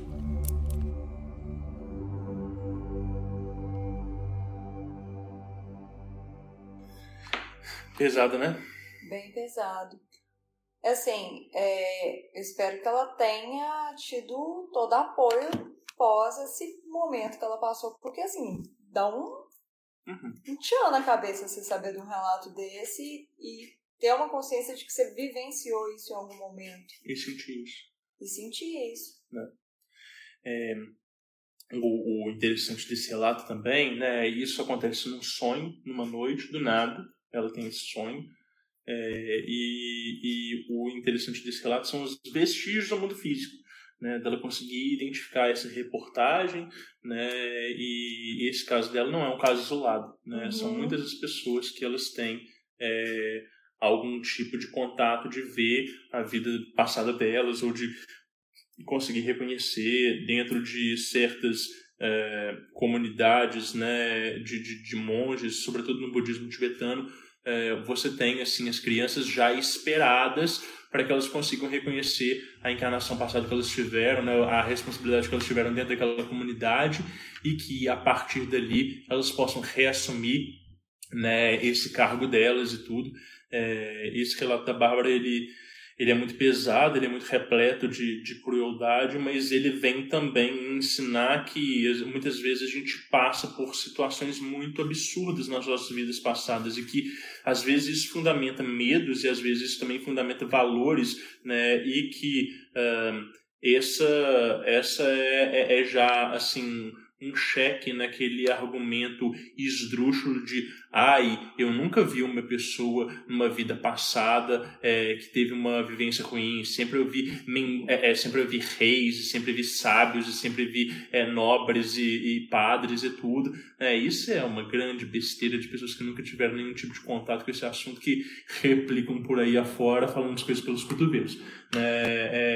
A bem da verdade é que a maioria das experiências de vidas passadas, elas são desconfortáveis, muitas vezes porque elas vão tocar justamente nas nossas feridas, nas nossas sombras, e muitas vezes esses são os padrões que a gente traz, inclusive, nessa nossa vida. Então, olhar para essas experiências passadas, né, para todo esse karma, é também olhar por uma perspectiva diferente, às vezes para lacunas e faltas que a gente tem ainda aqui, né, e enxergar isso sob o manto de uma outra personalidade, muitas vezes é impactante o suficiente. Além dessa coisa dos vestígios do mundo físico, tem uma coisa que eu quero trazer aqui que é muito interessante, que é o seguinte, gente. Dentro da literatura esotérica, a gente tem a divisão dos corpos, né? Na teosofia, a gente fala que a gente tem os corpos mental inferior e superior, né? A diferenciação desses dois corpos, né? Uma das diferenciações é que o corpo mental inferior ele é perdido no momento do desencarne. Então, todas aquelas referências da personalidade, né, todas aquelas coisas extremamente pessoais, elas são dissolvidas, e os aprendizados, né, e as mudanças conscienciais do corpo mental superior, eles são retidos e eles são levados pelo indivíduo para a vida posterior, né? Então é como se você fizesse, extraísse os sentidos e as conclusões máximas daquela vivência, daquela experiência que você teve, daquele trabalho, né? E aí usasse aquilo dali para começar uma nova jornada. Mas essa diferenciação entre essas duas qualidades desse mesmo corpo, né? Não são dois corpos diferentes, são qualidades do mesmo corpo, ela é muito sutil. Não existe exatamente uma barreira separando, isso aqui é o corpo mental inferior, isso aqui é o superior, né? E é por isso que alguns indivíduos, eles trazem tanto essas qualidades de vidas passadas, né? Eles trazem às vezes interesse, eles trazem às vezes desejos, eles trazem às vezes sombras, né? E tudo isso é composto por isso que a gente está chamando aqui, né, dentro desse programa, de karma, tá? Então, mesmo os conhecimentos, eles vêm com a gente. Eu, quando tinha 8 anos de idade, 7 anos de idade, eu lembro de eu entrar no colégio, que eu estudei quase que a vida inteira. Eu estava assim, né, maternal e tal. Eu lembro de eu pequenininho andando no pátio do colégio. Eu já tinha chegado atrasado mais um dia, então eu estava sozinho indo para a sala de aula. E eu lembro de eu pensando, né, um tópico específico, né, de uma parada. Eu lembro de falando assim, eu sei que os nomes interferem na personalidade das pessoas. Eu sei que pessoas com nomes similares têm personalidades específicas. E eu consegui até entender certos padrões, assim, de letras que se repetiam e etc e tal. Mas eu não sabia de onde que vinha esse conhecimento. Eu tentei perguntar para os meus pais. Meus pais torceram o nariz, né? Eles não tinham conhecimento esotérico nenhum para conseguir me elucidar nisso. Eu tentei perguntar para os meus professores. Eles riram na minha cara, então falaram que aquilo não era sério e tal, desconversaram, né? E eu não tinha mais nenhum tipo de adulto ou responsável a quem eu pudesse recorrer para conseguir esclarecer, né, esse conhecimento que veio à tona. E por muito tempo eu julguei que aquilo ali era uma fantasia de criança e tal. Claro que fica uma crença latente ali, né, no fundo da cabeça e tal, mas eu julguei que aquilo ali fosse uma coisa boba. E futuramente você vai identificando situações que elas são exatamente aquilo ali que você vivenciou, né, e vai recuperando esses conhecimentos, né. Teve um tempo na minha vida que eu tinha que andar com um caderno no bolso, porque eu estava andando na rua, vinha um insight, eu escrevia aquele insight no caderno, ficava meditando naquele ensinamento ali, nossa, que doido, que coisa, né, específica, etc e tal. 1 ano depois, 2 anos depois, eu ia encontrar aquele ensinamento, às vezes com as mesmas palavras, literalmente, num livro, né, ou em algum outro material que eu tivesse acesso. Quer dizer, como que a minha mente conseguia, né, às vezes, transcrever, com toda certeza, eu já tinha tido acesso àquela bibliografia anteriormente. Né, e aí isso, né, esse tipo de experiência, quando ela é anotada, quando ela é documentada, né, ela te dá um pouco mais de certeza de que você não está louco, de que você não está, né, alucinando. Na hora que você consegue elaborar elas, né, você consegue produzir um sentido e extrair autoconhecimento daí. Fora disso, você vai achar que você está tendo né, experiências muito descoladas da realidade e que você não pode confiar na sua cabeça. E aí, quando você tem essa insegurança para você lidar consigo mesmo, já é meio caminho andado para as coisas desandarem, você ter algum tipo de crise, de surto. Né? Pessoas inseguras, por favor, não trabalhem com magia, né, e não façam nenhum tipo de experiência muito profunda, não. Isso vai ser ruim para vocês. Tá? Conta-me, que temos muitas coisas para falar. Leu o superchat do Heitor Pinheiro. Só queria agradecer a partilha, parabéns pelo conteúdo, querido. Obrigada, Heitor. Lindo. Vamos lá. Templo do Oráculo. Rodrigo, como conciliar uma perspectiva panteísta e a crença no karma? Uai, eu não vejo como é que as coisas podem se anular, não. A pessoa ela pode estar entendendo que por a gente partir de, sei lá, de um entendimento mais monoteísta, né, e talvez cristão, que essas coisas se anulam. Se ele puder elaborar um pouco melhor, né, o que ele quer dizer com isso, né, do porquê que essa vivência panteísta ela invalidaria a vivência de karma, a gente consegue explanar mais. Tá? Alex Silva. Como chegar na próxima vida consciente do que aprendi nesta?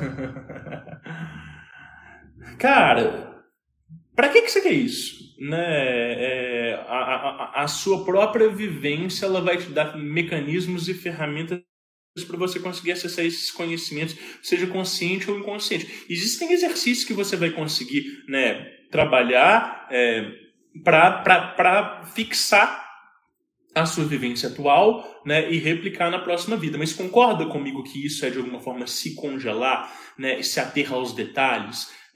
Veja, tem uma pessoa que fala uma coisa muito interessante, que ela fala o seguinte, que a função das ordens esotéricas é trabalhar com o indivíduo, né, fazer com que ele possa progredir, para que ele possa recuperar os conhecimentos que ele já adquiriu de uma forma mais rápida e assim ele possa voltar ao cume da experiência dele e a partir dali ele possa desenvolver um caminho novo. Eu acho essa elaboração, esse conceito muito inteligente, porque de fato é isso que a gente vive nas ordens esotéricas.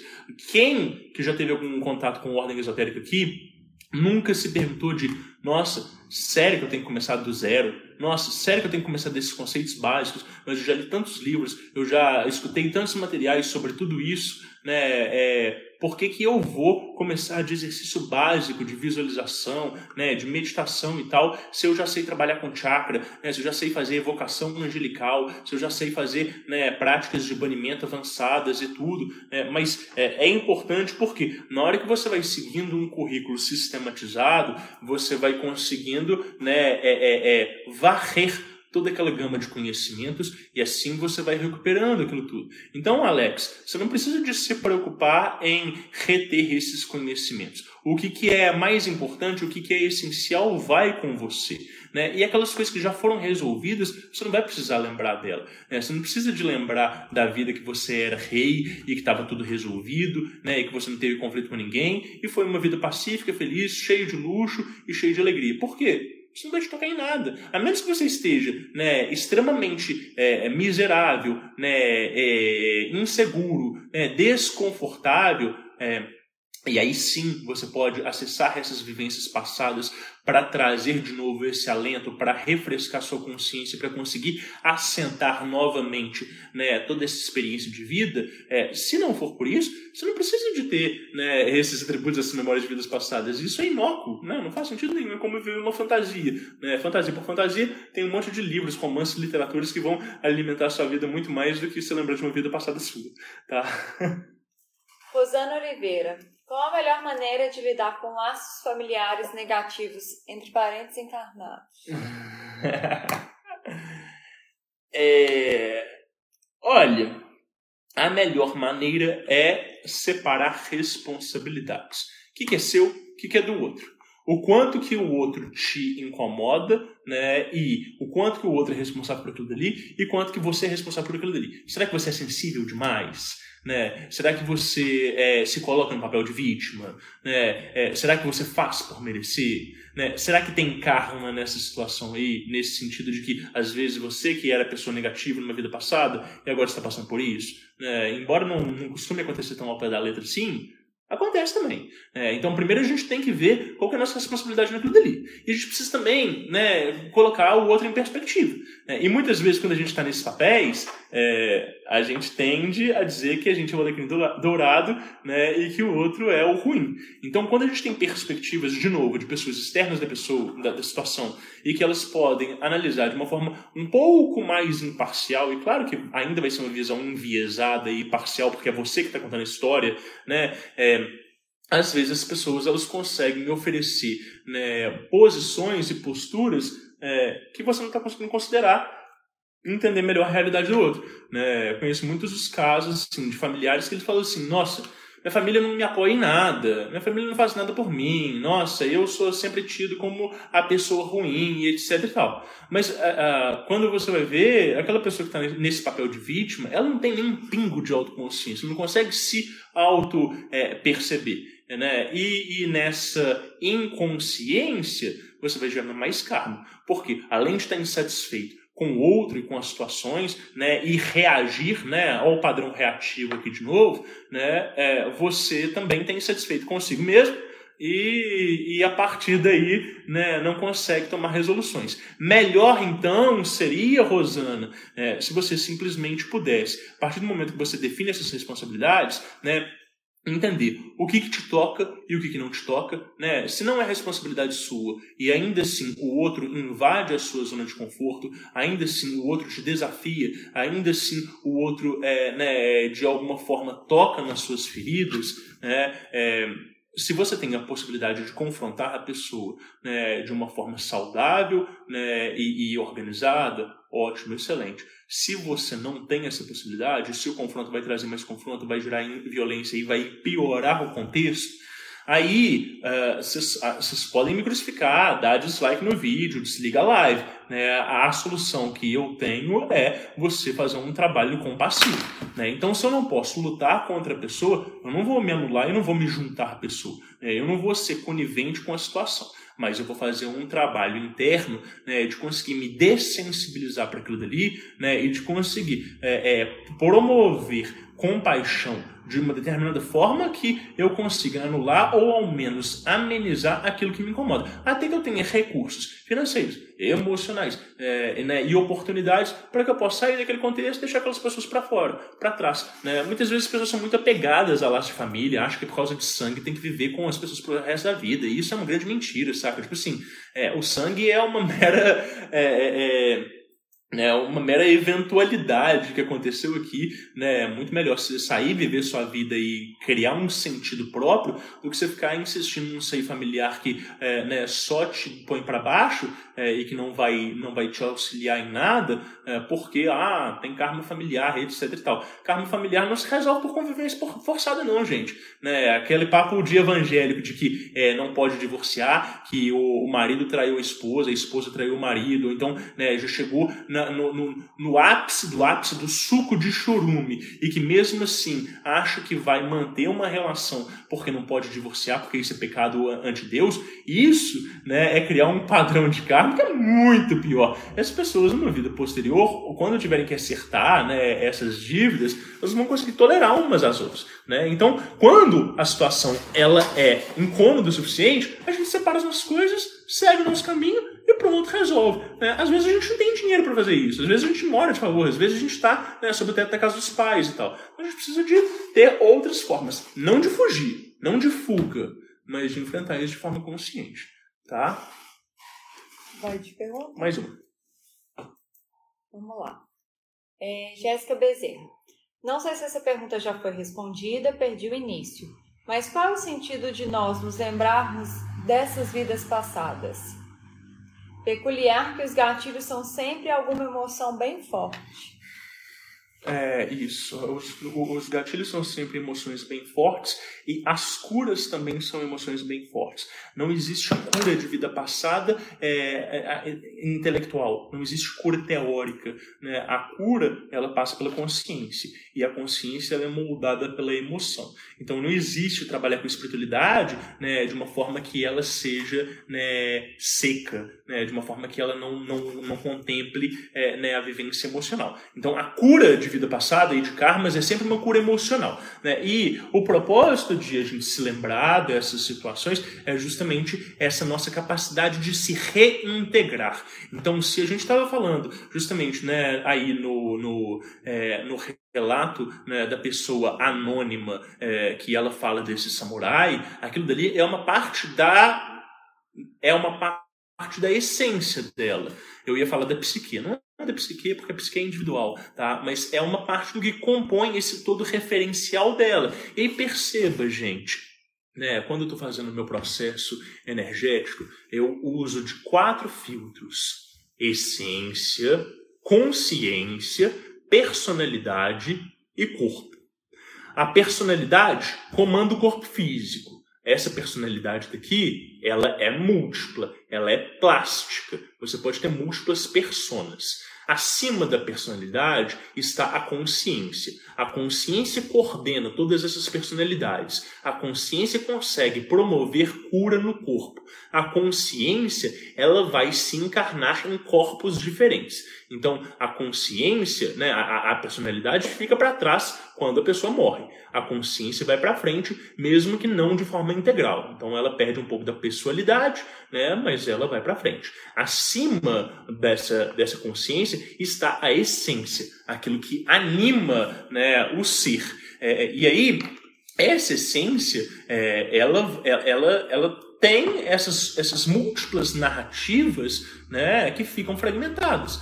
As lembranças da vida passada é uma forma da gente conseguir recuperar nosso poder pessoal, conseguir fazer toda essa reforma interna, né, e conseguir ganhar mais autonomia. Então, se a iluminação acontece na hora que você consegue integrar essa última coisa, essa essência, com a consciência, manifestar ela através da personalidade, com o corpo físico, ou seja, se eu consigo trazer essa coisa tão interna que é a essência, para se manifestar aqui na minha vida, na minha encarnação, na relação com as outras pessoas ao meu redor, na relação com os projetos que eu faço, né, na relação com o que eu me proponho, com os meus valores, né? Então, eu tenho maior poder pessoal. E eu consigo aumentar esse poder pessoal na hora que eu vou integrando essas diversas narrativas. E aí, eu vou aproveitar para responder a pergunta da Jéssica com o nosso próximo áudio, que é um áudio que eu adoro. É da Adriane, né? Adoro a Adriane, pedi para ela gravar esse áudio pra gente, né? E depois eu vou explanar um pouquinho mais sobre ele, tá? É o nosso penúltimo áudio da noite. Eu prometo que o último vai ser uma surpresa para todo mundo, mas escutem esse primeiro.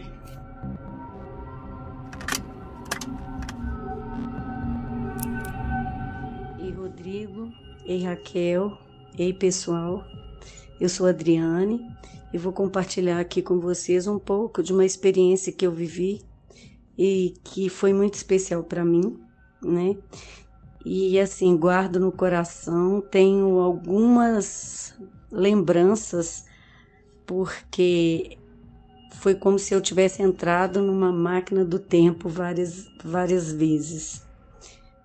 E assim, eu sou uma pessoa que toda vida, né, desde pequena, eu apresentei essa questão da sensibilidade e muita dificuldade de aceitar, de lidar com isso, muito medo.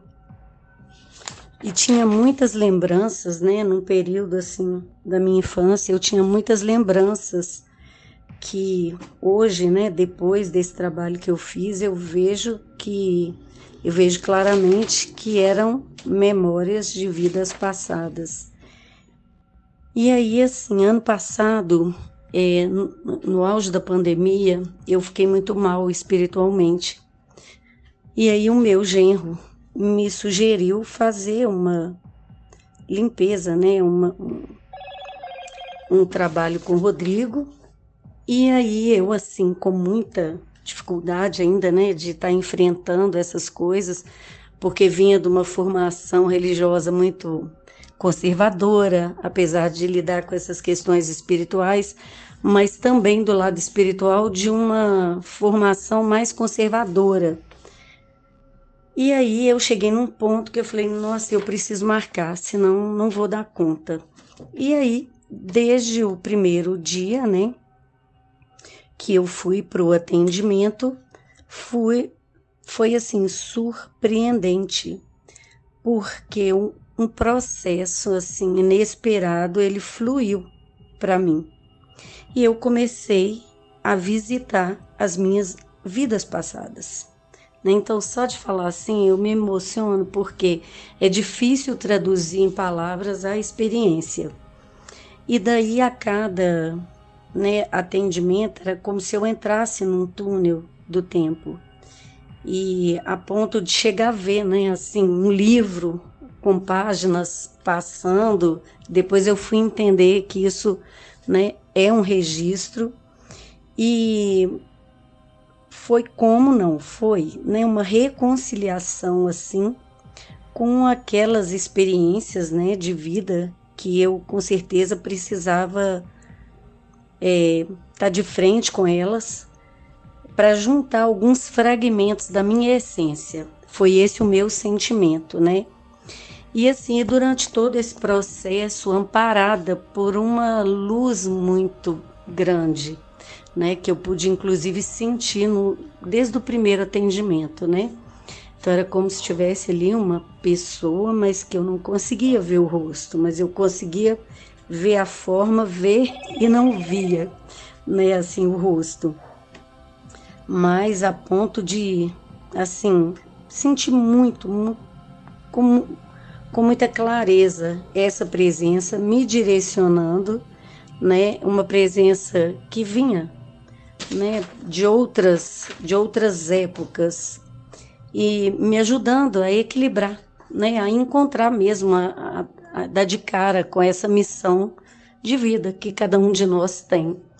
Então, assim, eu tinha muito medo, eu tinha um medo que eu me curei dele, graças a Deus, nesses atendimentos, e isso ainda está reverberando, né, e acredito que ainda vai, né, reverberar em muitas áreas da minha vida.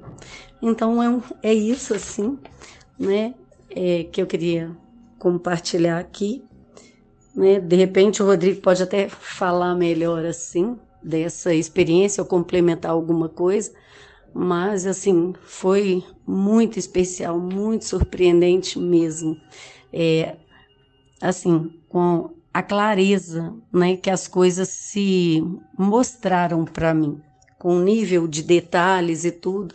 Então, assim, né, não somos só essa parte, né? Vivemos aí entre várias dimensões.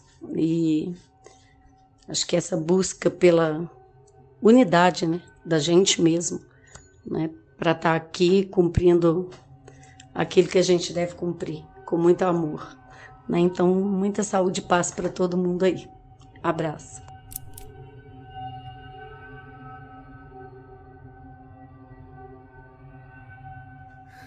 Legal, né? Ela foi muito bacana, foi mais leve, né? Cara, eu tenho muitas experiências legais no consultório. Nem todas a gente consegue trazer para cá, ou porque a pessoa às vezes não quer compartilhar, ou porque às vezes a pessoa não tem tanta, né, didática para conseguir narrar aquilo dali, né, enfim. Mas quando eu vou tratar de algum tema que eu lembro dessas situações, né, e que eu tenho abertura com a pessoa, eu peço para a pessoa gravar. Né, e o caso da Adriane foi um desses, porque foi surpreendente para ela e para mim do começo ao fim. Né. Ela conta um pouco da trajetória dela, que ela era um pouco mais conservadora no sentido, né, das religiões, das práticas dela, né, e uma pessoa de uma espiritualidade extremamente potente, extremamente intensa, extremamente bonita, e que nunca tinha tido experiências práticas, né, resultados no sentido de conversar com mentores, no sentido de revistar vidas passadas, né, no sentido de, né, de adquirir assim, essas vivências tão intensas. Claro que já tinha passado, né, por diversas experiências estáticas ali, mas ela narra esse medo e essa insegurança que vem dela desde sempre, e que, num primeiro momento, quando ela chega, né, essa mentora se apresenta e vai conduzir ela e vai levar ela para uma vida passada. E é uma vida passada muito explícita, muito específica, e ela vai narrando. E quando ela vai me narrando aquilo dali, eu consigo ver a cena, eu consigo ver onde que ela estava, né, eu consigo ir complementando fatos do que ela estava me narrando, né, e na hora que eu complemento esses fatos, ela vai checando e ela vai falando, ou então, nossa, eu vi diferente. E aí, beleza, isso num primeiro encontro, nossa, que legal, foi muito forte, muito rápido, né, e tal. Quando chega no segundo encontro, mesma coisa, ela chega, a gente conversa, vem essa própria inteligência de novo, fala, então vamos, e aí leva ela para uma outra vida. E eu, caramba, que doido, nossa, as pessoas não costumam acessar tantas vidas assim, dessa forma e tal, né, volta, a inteligência ainda bate um papo com ela e tal, a gente termina o processo, né, terceiro encontro, vem de novo a inteligência, de novo, né, leva para uma terceira vida. E aí eu virei para ela e falei assim, você percebeu que a gente está visitando vidas em série? E ela falou, percebi. Eu falei, você percebeu que tem um padrão no meio de todas essas vidas? Ela falou, percebi. E a gente ia vendo os resultados, né, e claro, essa inteligência ela não é estática. A gente não vai fazer só uma cura de vida passada. Eu não sou um terapeuta regressionista, né, eu sou um terapeuta de organização energética. Eu trato de coisas muito mais amplas do que isso. Então, a própria inteligência e eu íamos passando tarefas de casa, meditações, né, mantras e tudo, né, e a partir daí ela mesma ia obtendo esses resultados. Até que chegou um momento que ela já estava completamente diferente, já estava com uma proficiência dentro desse rolê, né, esotérico e espiritual muito grande. E aí, por que eu trouxe esse relato aqui? Né, para responder aquela pergunta da Jéssica, né, que a própria Adriane fala. Parecia que ela estava fazendo uma integração de vários fragmentos da essência dela, e que a partir daquele momento ela estava se sentindo mais completa. E aí, gente, um trabalho iniciático de fato, né? E aí a gente está falando aqui de uma via iniciática né, real, palpável, responsável, e não do trabalho dessas ordens esotéricas aí, acessíveis para todo mundo, né? Ou então desses sistemas meio pós-modernos que, enfim, né, quando a gente vai fazer um trabalho iniciático, de fato, né, que ele passa por todo esse autoconhecimento, essa reintegração do ser, é só a partir dessa integração completa da essência que a pessoa consegue ir avançando e desabrochando no inédito, né? Enquanto a gente não consegue se integrar por completo, a gente vai estar patinando sobre experiências passadas mal resolvidas que vão se apresentando em forma de padrões, ou implícitos, né? Ou sutis, ou às vezes padrões explícitos de uma forma tão esdrúxula que você vira e fala, nossa, eu estou vivendo essa mesma situação de novo, que desespero. Parece que eu já vivi isso tantas vezes, já passei por tantas crises, como assim? E aí, isso que é interessante. Então, esse relato da Adriane é muito bacana, né, justamente de falar desses resgates. Né? Inclusive, essa é uma das perguntas que o Leitão, né, o Henrique Valadares, beijo, meu irmão, né, ele mandou um áudio para mim, eu não consegui, né, indexar o áudio aqui nesse episódio nosso, mas ele termina o áudio dele fazendo essa pergunta, né, o que significam resgates, né, por que eles se dão, né, e esses resgates dentro de uma perspectiva assim, mais kardecista, mais espírita, às vezes vai ter essa pegada meio punitivista, de tipo, você tem que passar por essa parada, nossa, essa situação aconteceu para você, né, tomar consciência disso aqui, mas muitas vezes, né, esses resgates são justamente situações que nos dão oportunidade para a gente conseguir, né, contemplar essas lacunas de formas diferentes, né? Você já fez? Não, depois. Tem outras perguntas aí? Não, agora não tem não. Tá certo. Então, então me manda. A gente vai pro último áudio e esse áudio ele vai assim, explodir a cabeça de vocês. Calma aí. Mas esse áudio é da minha querida irmã Germânia, participa sempre das nossas lives aí. Ela gravou ele pra gente. E eu vou compartilhar com vocês. Ele é um pouquinho longo, então a gente botou numa velocidade tipo 1.6 mais ou menos, tá? E aí depois vocês vão botando as perguntas aí pra gente discutir o que a gente tem pra discutir e pra gente ir dando finalização na live, tá? Então pode botar, Raquel, por favor.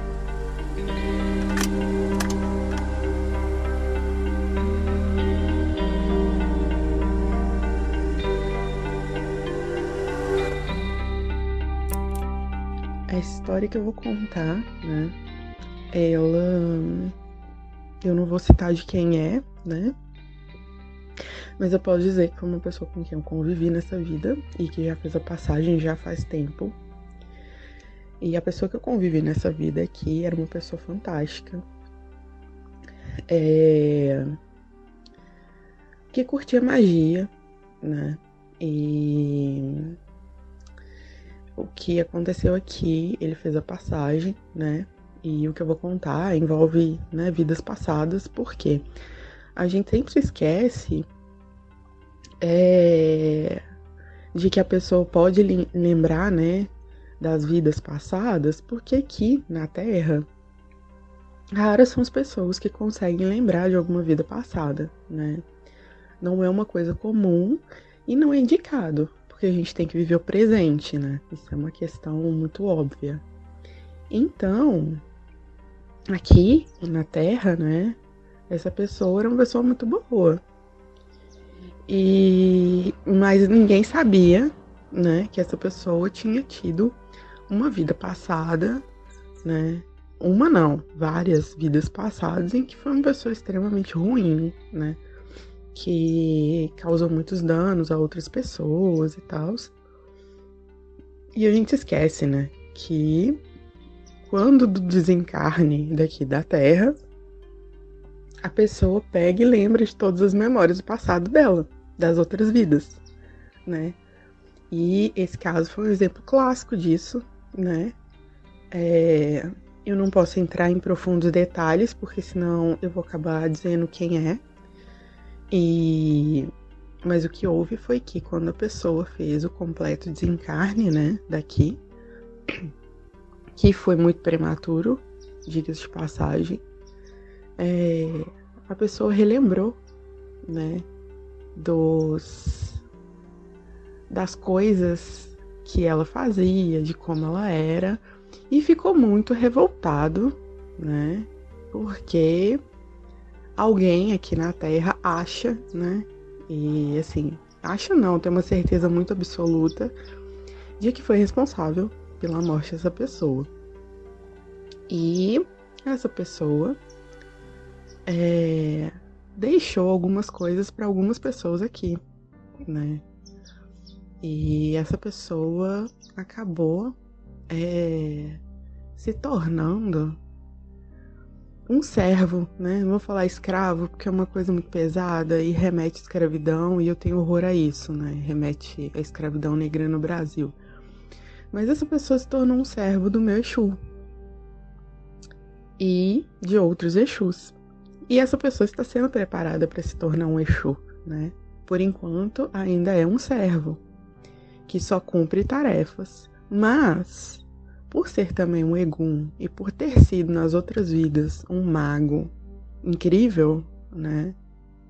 apesar de ter tido ali comportamentos dúbios, essa pessoa ela carrega consigo uma bagagem enorme de conhecimento, né? Às vezes a gente passa por uma pessoa na nossa vida e a gente não imagina quem aquela pessoa pode ter sido em outras vidas, né? E o porquê que aquela pessoa passou pela vida da gente. E eu sei que muitas pessoas que passaram pela minha vida, né? E não só as que já se foram, mas as que ainda estão presentes, elas têm ali algo, né? No karma que precisa ser cumprido junto com o meu. Então, essa pessoa aqui, nessa vida, eu aprendi muito com essa pessoa. Foi uma pessoa muito importante na minha vida, para o meu crescimento e desenvolvimento mágico, até mesmo para o meu desenvolvimento dentro do terreiro, né? Essa pessoa foi uma das pessoas muito importantes nisso. Então, e muita gente subestimou essa pessoa, né? Então, o que eu chamo a atenção é que às vezes a gente tá lidando com uma pessoa aqui e não imagina quem ela foi em outras vidas e qual é a bagagem que ela tá trazendo. E eu não falo isso, não é para amedrontar ninguém, mas eu penso que a gente precisa ter mais respeito com as outras pessoas, né? Por mais que a gente não goste de alguém, a gente precisa respeitar aquela pessoa. Especialmente pessoas como eu, que acreditam em outras vidas, que acreditam que a gente esteja passando por um estágio apenas da vida aqui nesse planeta e nessa vida aqui que a gente está vivendo. Então, a gente precisa ter respeito, né? E infelizmente o que a gente vê hoje em dia na magia é uma falta de respeito muito grande. As pessoas fazendo coisas umas para as outras, achando que ninguém vai descobrir, né? E a gente descobre, principalmente quem trabalha com Exu e Pombagira do lado, né? E aí eu acrescento no meu relato também que cada Exu e Pombagira que estão na minha vida, nós tivemos uma história, né, ligada aí pelo karma e hoje pelo Dharma, né?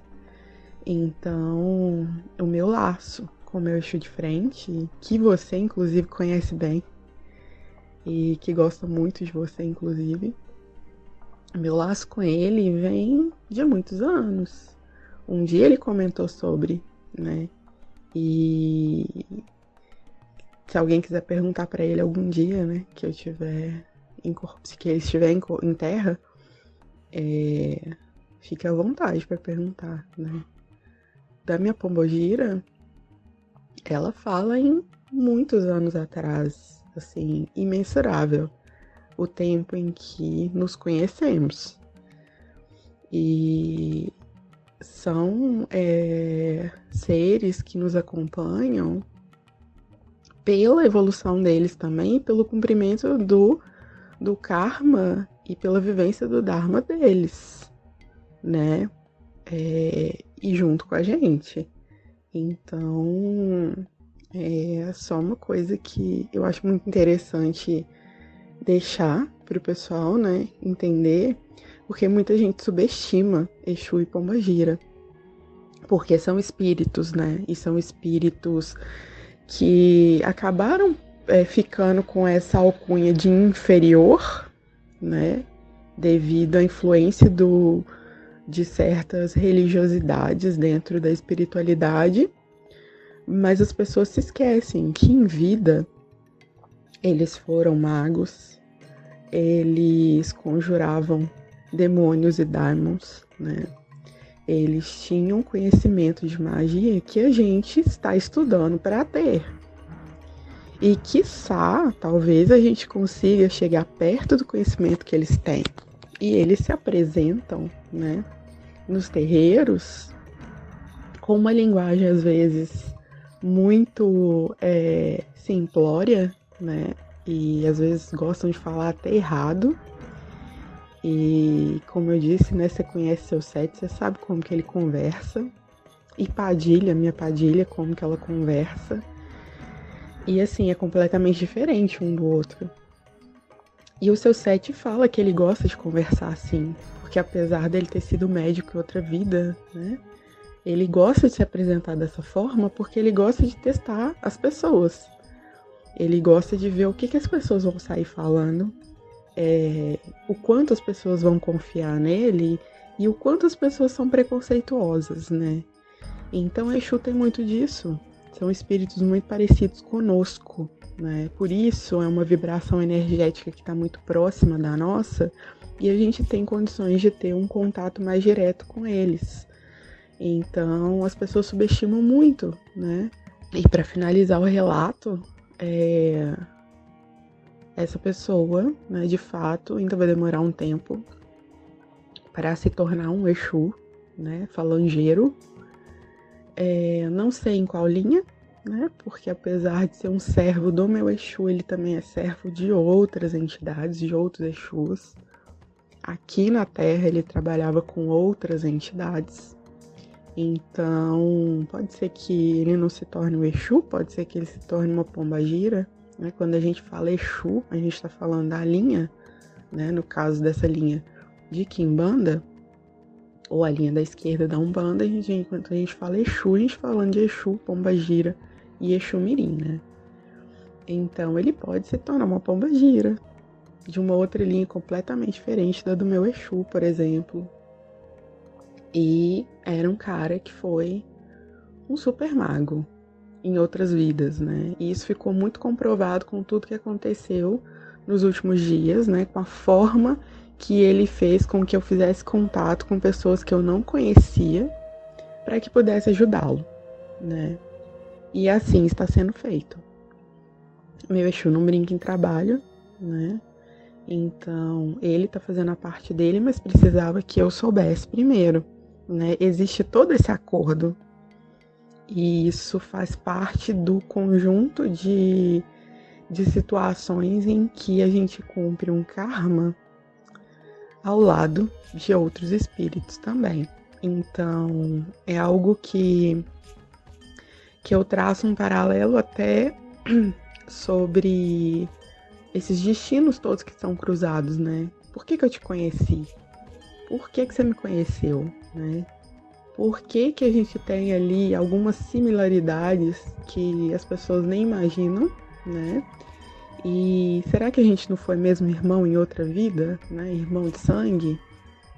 Ou será que eu não fiquei, né? Eu não te fiz algum mal muito grande e hoje a gente precisa estar juntos como irmãos, né?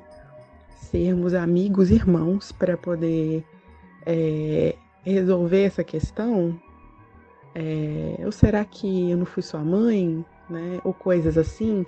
Então as pessoas precisam se perguntar um pouco mais, né? O porquê que eu me aproximo de tal tipo de situação. Por que eu tenho tal tipo de entidade, né? E com relação a essa pessoa, né? Só para finalizar mesmo, porque senão o relato vai ficar muito grande, já ficou muito grande. Logo teremos mais um Exu, ou pombagira, né? Trabalhando por aí em algum terreiro. E em algum momento a gente vai saber que é essa pessoa, né? E quando eu falo a gente, inclusive as outras pessoas que se aproximaram de mim devido a esse espírito, que vai ser uma entidade muito forte no trabalho espiritual. E eu acredito que vai ser uma entidade que não vai ser extremamente vingativo, né? Eu imagino que esse trabalho com ele, para que ele se torne essa entidade, ele também está trabalhando, né? Esses Exus que estão no comando dele estão trabalhando para que ele entenda que o outro lado não é só vingança, que existe uma forma de fazer uma parceria com certas pessoas aqui na Terra que estão preparadas para essa parceria com o Exu, né? E que vão conseguir fazer com que ele trabalhe, né, muito bem e talvez volte até ser como ele era aqui, na vida que ele viveu aqui na Terra, nessa última encarnação.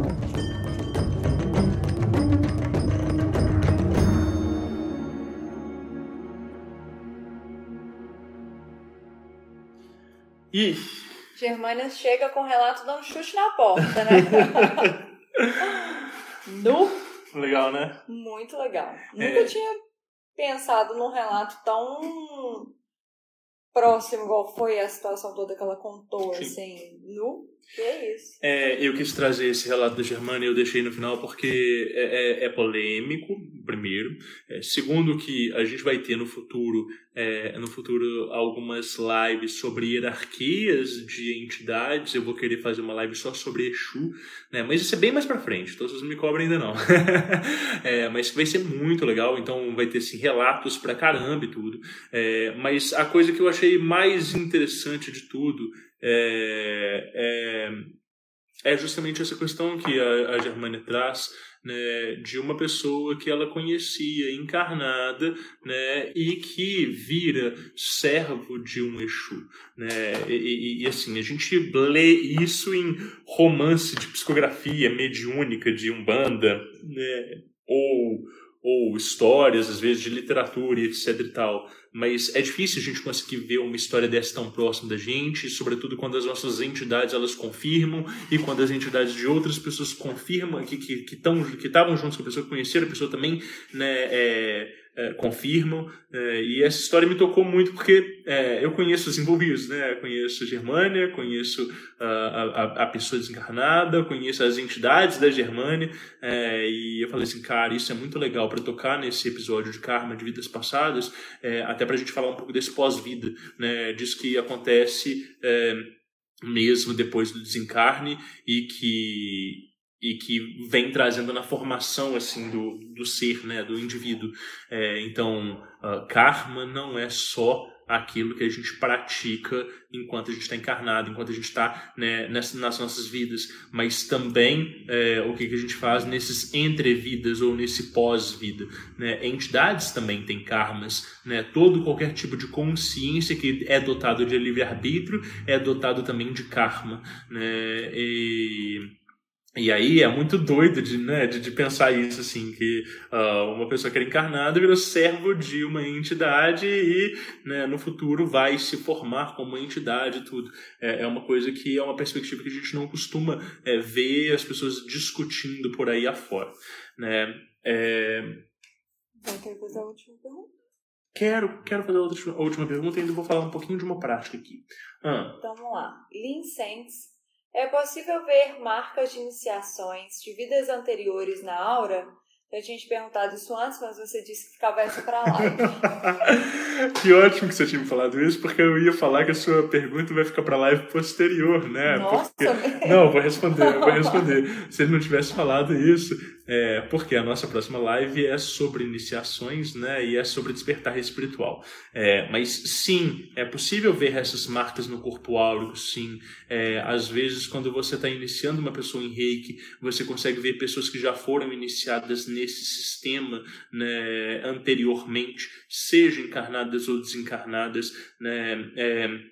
E o mesmo acontece também com certas ordens esotéricas. Então, quando você passa por uma ordem esotérica que a iniciação ela é objetiva e externa, isso quer dizer, é uma iniciação espiritual, ela não é uma mera marcação de grau, né? Ela não é só uma escritura de um juramento, ela não é só uma assinatura de um papel. Há uma transmissão de energia. Geralmente, a pessoa que está transmitindo essa energia para outra, né, que está transmitindo esse poder espiritual para outra pessoa, consegue enxergar essas marcas na aura, né? Às vezes depende da habilidade de clarividência da pessoa, né? Mas às vezes vem um sentimento muito particular, muito peculiar, de que tipo, nossa, esse indivíduo tem um karma com essa organização.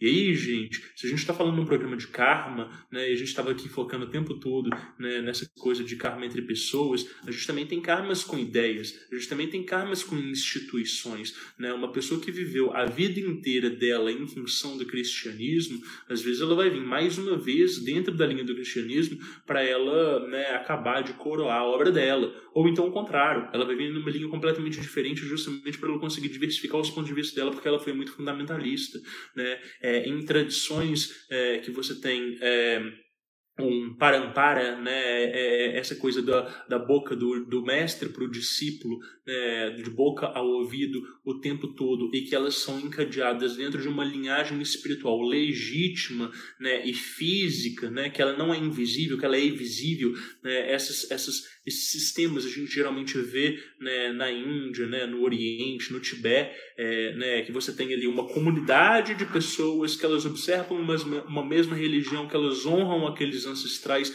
né, e que elas dão continuidade. Ali você tem esse vínculo energético e kármico, não só das pessoas entre si, mas das pessoas com a religião, com aquele dharma, né? É uma obrigação tão grande que a pessoa ela não encarna em outros lugares do mundo. Ela não encarna em famílias aleatórias, né? Todas as experiências dela vão ser resolvidas dentro daquele né, dentro daquela tradição, dentro daquele corpo de pessoas específico. E isso é muito doido de pensar, porque isso é completamente diferente dessa nossa experiência espiritual ocidental, que ela é meio fragmentada, né? O nosso trabalho é uma coisa, o nosso relacionamento com os nossos cônjuges é outra, né? O nosso relacionamento com os nossos amigos é outra, a nossa espiritualidade é outra, e nós somos uma colcha de retalhos. Quando você tem uma instituição, um sistema, uma espiritualidade, que tudo isso está integrado, todas essas relações elas conversam entre si, isso te traz um desafio, né, que é justamente conseguir lidar integralmente com essas relações, porque todas essas relações elas vão, né, ser muito mais intensas. Você brigou com aquela pessoa, mas aquela pessoa não é só o seu irmão, né? Ela também é o cara que está junto com você recebendo, né, o Dharma. Ela também é o cara com quem você dorme junto ali do lado e tal, né? Então tem essa dificuldade da intensidade das relações, mas tem a oportunidade dessa vivência mais integral. Então a gente tem karmas também com instituições, né? E aí, para arremeter essa pergunta, né, da Lin, sim, essas marcas elas ficam no nosso campo áurico, né? Elas podem ser dissolvidas, você pode fazer um distrato, né? E elas também podem ser absorvidas uma vez que você cumpriu o papel com aquela instituição, ou quando você consegue beber daquele conhecimento na origem dele, né? E aí você não precisa daqueles símbolos mais atuais e contemporâneos e consegue ir voltando para símbolos mais de raiz e mais práticos, tá? Eu preciso te falar uma coisa aqui. Vocês viram que no relato do Bruno, lá no início, né, um dos primeiros relatos, ele acessa uma vida passada dentro de uma aula de Kundalini Yoga voltada para isso, né? Vocês viram no relato da nossa querida amiga anônima que ela acessa um terapeuta de regressão e ela consegue lidar com aquilo dali, né? Se a gente está falando de karma o tempo todo, se a gente está falando de resíduo, e se a gente está falando que esse karma ele é passível de ser dissolvido por meio da mudança da consciência, a gente tem ferramentas que elas conseguem também dissolver e limpar o karma, né? Então, assim, no budismo tibetano, a gente tem alguns dos rituais de limpeza de karma, né, bem como em outros lugares. A ferramenta que eu vou passar para vocês aqui, né, é uma ferramenta que muitas vezes é rechaçada na comunidade. Muitas vezes as pessoas têm com olhos meio de charlatanismo, alguma coisa boba e tal, mas que é uma ferramenta extremamente, né, efetiva, que é o fogo violeta. Né? O fogo violeta é uma ferramenta de transmutação energética e espiritual e também kármica, né? E ele pode ser utilizado de diversas formas, seja por meio de decretos, né? Seja por meio de cartas aos senhores dos karmas, né? Seja por meio da aplicação dessa energia, por meio de projeção de mãos, né? E seja por meio de mantras, né? Tem um mantra que é muito famosinho e que eu gosto dele, que ele é muito simples, tá? Estou, inclusive, com o meu Japamala de ametista para ilustrar a prática para vocês, porque eu gosto muito dele.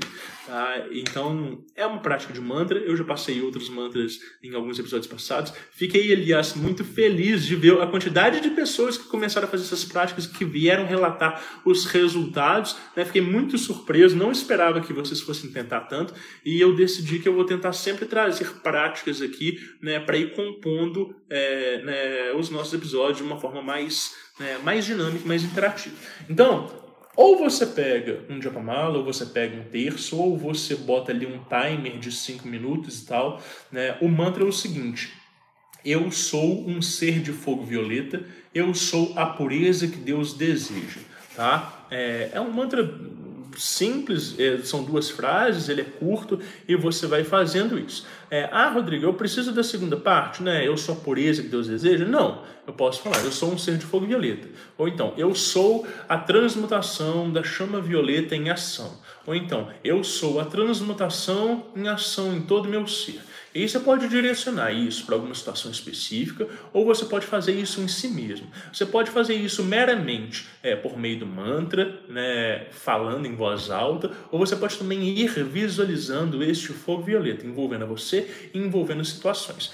O fogo violeta, eu ainda vou fazer um vídeo sobre isso no canal, eu estou devendo isso tem mais de 6 meses, porque eu sou muito enrolado com o canal.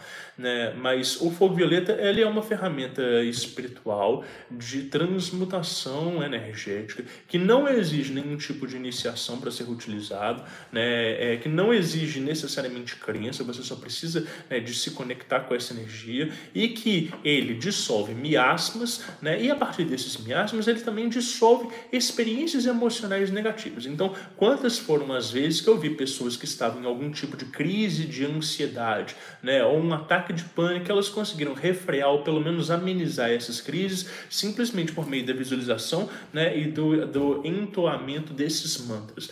Então, através desses mantras do fogo violeta, e aí vocês podem compor um mantra que seja interessante para vocês, vocês não precisam utilizar essas formas que eu estou dando pronta, eu estou dando formas que elas funcionam para mim e que eu já vi elas aplicadas, mas vocês podem trabalhar com mantras de uma forma livre, não precisa se apegar dessa forma, vocês vão conseguindo ativar essa energia na vida de vocês. Experimentem, vocês que estão tendo, sonhos muito pesados e muito tensos, ou que estão passando por uma situação aí, em que às vezes o cardíaco está muito cheio, ou que estão com alguma pessoa enchendo o saco de vocês, experimentem fazer 21 dias dessa meditação de fogo violeta, com uma certa constância aplicada, e com intensidade, com firmeza, com coragem, e vejam o quanto que essa energia ela é poderosa, e o quanto que as pessoas elas desfazem dessas ferramentas espirituais por simples desconhecimento. O mesmo preconceito que elas projetam sobre esse tipo de técnica é o mesmo discurso daquele de que vidas passadas são apenas para pessoas que tiveram uma experiência de reiki, nunca teve uma pessoa que teve experiência ruim relatando e etc e tal. É o mesmo tipo de ignorância, é o mesmo tipo de pessoa que sai alardeando por aí afora, falando que sabe das coisas e não sabe de porra nenhuma, tá? Alguma outra pergunta ou podemos finalizar? Podemos finalizar. Maravilhoso. Gente, quero agradecer, tá? Todas as pessoas que enviaram relatos pra gente, vocês são muito importantes. Eu acho que a coisa mais legal nessa live é a gente ir costurando essas experiências reais. Eu não fico aqui o tempo todo de palestrinha falando das minhas experiências, Raquel? É bom mesmo. Que escuto também bastante, assim, dá pra poder aprender muita coisa. Nossa, meu amor, você tem tanta de experiência de sonho com a encarnação passada e... Não, mas dessa vez a gente pulou, porque é bom ouvir experiências novas, né, amor? Tá bom. A gente vai ter oportunidades pra contar. Eu quero agradecer a todos os apoiadores, vocês são lindos, vocês que fazem isso aqui acontecer. Para você que gosta desse projeto, quer ver o Páginas Abertas crescendo mais e mais, considere apoiar a gente, entra lá no apoia.se/diário mágico, tudo junto, mágico, é sempre com CK, e ajuda a gente, entra lá no nosso grupo, vai ser maravilhoso. A nossa próxima live é dia 5 de novembro. O tema é a função da iniciação e o despertar espiritual. Vocês com certeza têm histórias sobre despertar espiritual, como é que foi esse começo com magia, alguma iniciação em alguma ordem esotérica ou alguma iniciação que deu errado, acontece também.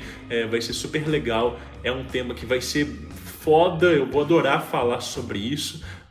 E mais uma vez aí agradecimento ao Lucas que nos auxiliou o tempo todo. Obrigada, Lucas. E a todo mundo que esteve presente até aqui. Vocês são demais, obrigado pelos comentários, obrigado pelas perguntas.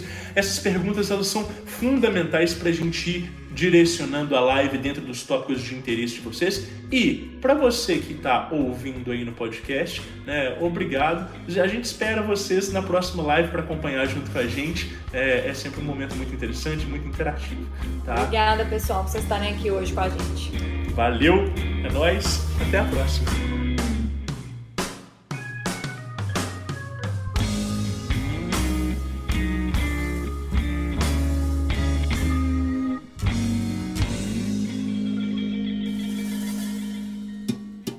Lifeful Podcasts.